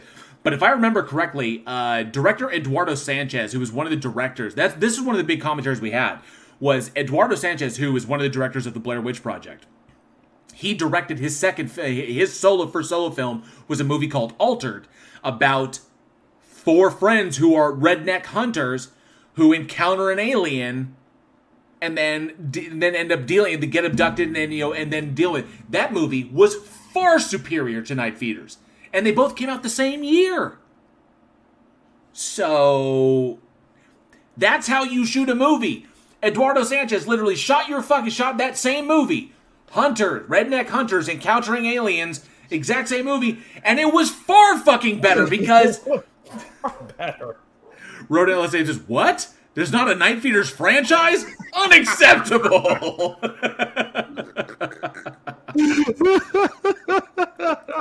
Unacceptable. But Altered was a good fucking movie. And not to mention, it also starred Brad William Henke in it, who sadly also recently passed away. I fucking loved him. I loved his character work. He was in Spirals. He was in Altered. He also was Piscatella in fucking Orange Is the New Black. God, he was a fantastic actor. He was a damn shame to lose him. But yeah, and that just goes to show that the problems with Night Feeders went far beyond just the amount of money that was spent on that, because you had another director tell the exact same fucking movie and no A-listers at the time. You had no A-listers in that movie. Jamie Nash screenplay, based on a story by Eduardo Sanchez. So he came out and he did this movie about hunters in the woods encountering aliens in the exact same fucking movie, and he knocked it out of the goddamn park. There's more that goes into it than just the money. The money you spend and the money you make. It also comes into, do you actually respect the fucking genre? You know? And I get it, and sure. I unfortunately don't have anything to throw out there that would be like, hey, well, actually, technically, because Sandy would be like, I think there are examples of our talent out there, your talent especially, and the things that I've written that we've gotten to shoot, and the things that I've put out there that I think are quite good. But that's up for other people to decide. But when it comes down to it, it was a commentary on the film, filmmakers on filmmakers. Night Feeders was fucking trash. Altered was how you should have done it. Unless of course, let me see something real quick, because Altered came out straight to DVD December 19th, 2006. So that was late in the year. So Night Feeders, I can't even remember when it came out. Obviously, it came out also. Wait, no, if it came out in December 4th, that would have been late in the year too. Those movies came out roughly near the same time. Yeah, because we changed seasons in September. Yeah. So 14 weeks after the middle of September, 12. That's like fucking January. No, that's like December as well. Huh. The thing is this: a bad movie's a bad movie. And on top of that, honestly, we'll talk about low budget films and versus high budget films and all sorts of kind of stuff. But the thing is this: a good movie is a good movie regardless of budget. Right. There are plenty of examples of low budget films that are phenomenal, and I know everybody watching this can think of. Sarcasm brought up Time Crimes. Is an amazing low budget. That was a Spanish film about a dude in a time loop trying to break the time loop by and having to commit murders and shit. Time Crimes was amazing. Odds was amazing, and I think Odds was literally 2 people in a fucking room. Yeah. So yeah, it can be done. Sarcasm, you were 100% correct. It can be done with the right elements in the right place, and I think that there has to be some level of respect for the genre, and there's got to be love for the genre there. This is the thing is you have to care about the film. A lot of these really bad films like The Thing Below and Night Feeders and all these others is they don't care. Because we can recognize when someone tried hard, and let's say they just hit the mark, but they tried. I will always respect somebody that makes a film and they put their heart into it. It may still not be a good film, but hey, you tried, you risked it, you put it out there. I will always give you props for that. It's the films where it is clearly no one cared. Things like The Thing Below, films like The Butcher, and so forth and so forth, where it's like, no, everybody was there for a paycheck. No one cared. They probably didn't even do a second take of anything because they're like, it's just good enough. We'll fix it in post. Just get it, yeah. I can see our live chat is creating the Night Feeders franchise. So I think we've got Night Feeders 2, Electric Feederoo, and we've got Night Feeders 3, Feeders in the Hood, and we've got Night Feeders 4, In Space. Of course, it has to go to space. Yeah, of course it does. Tony Regime says Bad Taste and Brain Dead were both low budget and both were fantastic. They absolutely were. But of course, that's fucking Peter Jackson, so everything he touches is gold. God, I think everything he touches is gold, and I always go back to the fucking Frighteners. God damn, I love that fucking movie. I love that fucking movie. Michael J. Fox, fucking Dee Wallace, Peter Jackson, fuck, that movie was good. John Astin, fucking hell. But given that we were talking about The Thing Below here, and we mentioned a lot of others. Night Feeders 5, The New Meals. That's fucking brilliant. Night Feeders 6 in New York. Feeders Take Manhattan. I love it. So, Night Feeders 7, The Mutation. It took us that long to get to it. We've created the Night Feeders franchise. Now we just need movies to fill those slots. So we want to ask the audience, as far as movies like this, obviously anyone who has love for this is obviously, I think is a guilty pleasure. But we all have our guilty pleasures. I honestly think that despite all of its faults, The Thing Below is kind of popcorn nonsense. It's a movie that kind of plays in the background, or maybe something that you throw on and just you don't really pay attention to. It's just kind of one of those things. Or you watch it just to laugh at it because it's what it is. It's kind of one of those guilty pleasure laugh at films. We want to know, what is your guilty pleasure horror film? The film that you watch you can't get enough of just because it comes on, you have to watch it despite how bad it is or whatever. Like one of mine is Doom. I fucking love that movie. I fucking love that movie because it is one of my absolute guilty pleasures because it's so fucking atrocious and it just has some of the best fucking rock one-liners in it. I've got one round. It's like come on, dude. But nonetheless, let us know what your guilty pleasure horror is. And I see we've also got Night Feeders 8, A New Beginning, Night Feeders 9, Night Human Centipede. What the fuck? And yes, you're right. Hello Baby. Good to see you, Hello Baby. Yes, Jeepers Creepers Reborn did suck balls. That movie was awful. Facty, good to see you. Thanks so much for being here. Javers as well. Thanks so much for hanging out. Commander, and I thought I saw somebody else. So Angel Rivera says Night of the Living Dead, the remake. And that would be the 1991, the Tom Savini one with Tony Todd. Hello Baby says Big Trouble in Little China and the original Fright Night are my guilty pleasures. Fantastic. And the Jordan said, I think by the 10th Night Feeders we're due for a soft reboot. Good point. Commander Darklight says guilty pleasure, Shaun of the Dead. Tony Regime says Night Feeders versus Freddy. Wait. Shaun of the Dead is not a guilty pleasure. I wasn't going to judge him on it. I wasn't. So that's a good movie can't be a guilty pleasure. That's true. A guilty pleasure is a film that you're kind of like you shouldn't like, but you do, or you're kind of ashamed of. So yeah, like Eugene's guilty pleasure is fucking Salo. Really?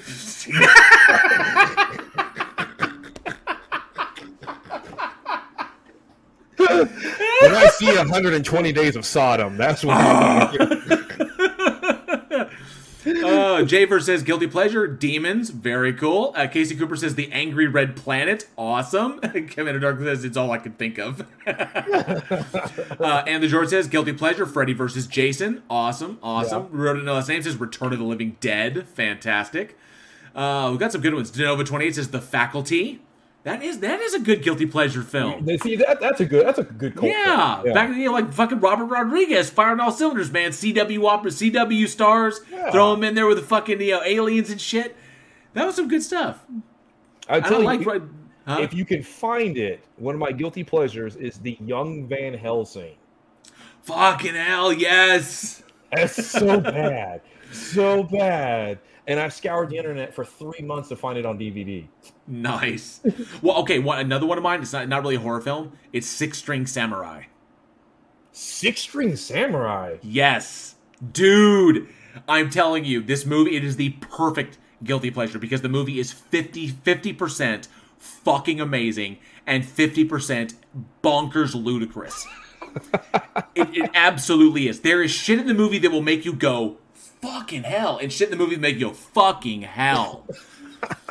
It is the weirdest juxtaposition where half your movie is fucking ridiculous and the other half is fucking amazing.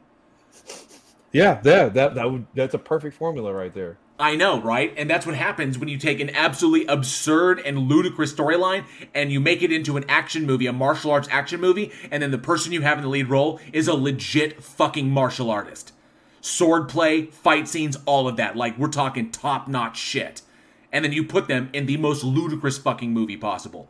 It's so bonkers. But Six String Samurai is one of my favorite guilty pleasures. That's a movie that I hunted down to find on DVD. That movie's going to my fucking collection. Yeah. Absolutely. So, let me see. So many good ones in here. Yeah. All right. So, all the Trauma movies, yep. or all the Trauma movies. Yep, Trauma. And Hello Baby says, From Dusk Till Dawn, the original with Sex Machine is a guilty pleasure. Absolutely. Yeah, the original Dusk Till Dawn. Fucking Robert Rodriguez knew how to deliver. Desperado. Fucking Once Upon a Time in Mexico. Fucking hell. Yep. Ronan L. Sam says, I saw Six String Samurai in theaters. Nice. Ooh. Fucking A. All right. Oh, wait, real quick. Nemo, Neil Breen movies are my guilty pleasure. I love Neil Breen. They're so bad. Neil Breen, and fucking Ed Wood are just perfect guilty pleasure films. Absolutely. Well, definitely let us know what your favorite guilty pleasure film is down in the comments below, or, of course, at weekinhorror@gmail.com. And that is going to bring another episode of Week in Horror to a close. Thank you all so much for joining us in the start of the new year, and we truly hope you enjoyed Wait. Are we missing something? No. Oh, fucking hell. Yeah. Fucking hell. I can't believe I did that. I cannot believe I did that. You know what I did? And the audience, nobody in the audience actually fucking said anything. And you know why? Because it's fucking trivia time! I totally fucked it up.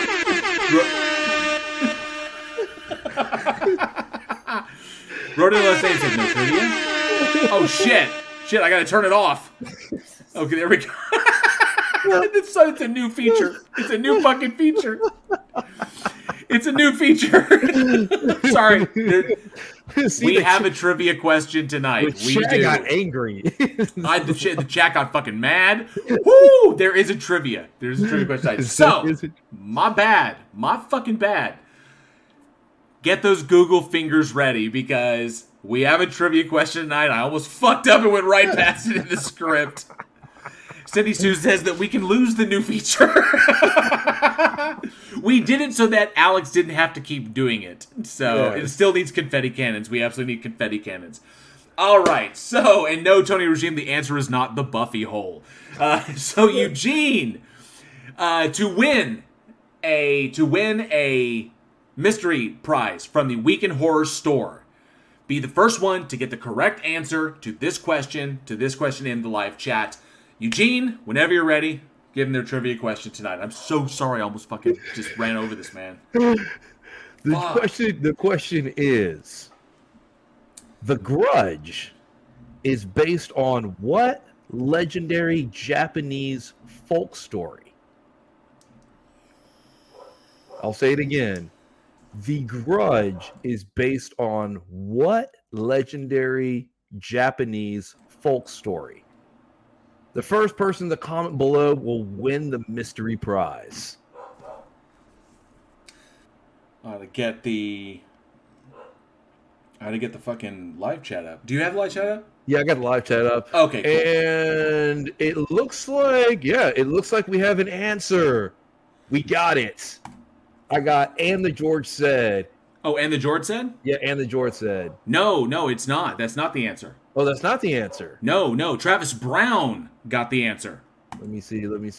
Oh, yes, that is correct. Yes, correct. So Kayako is the name of the wife.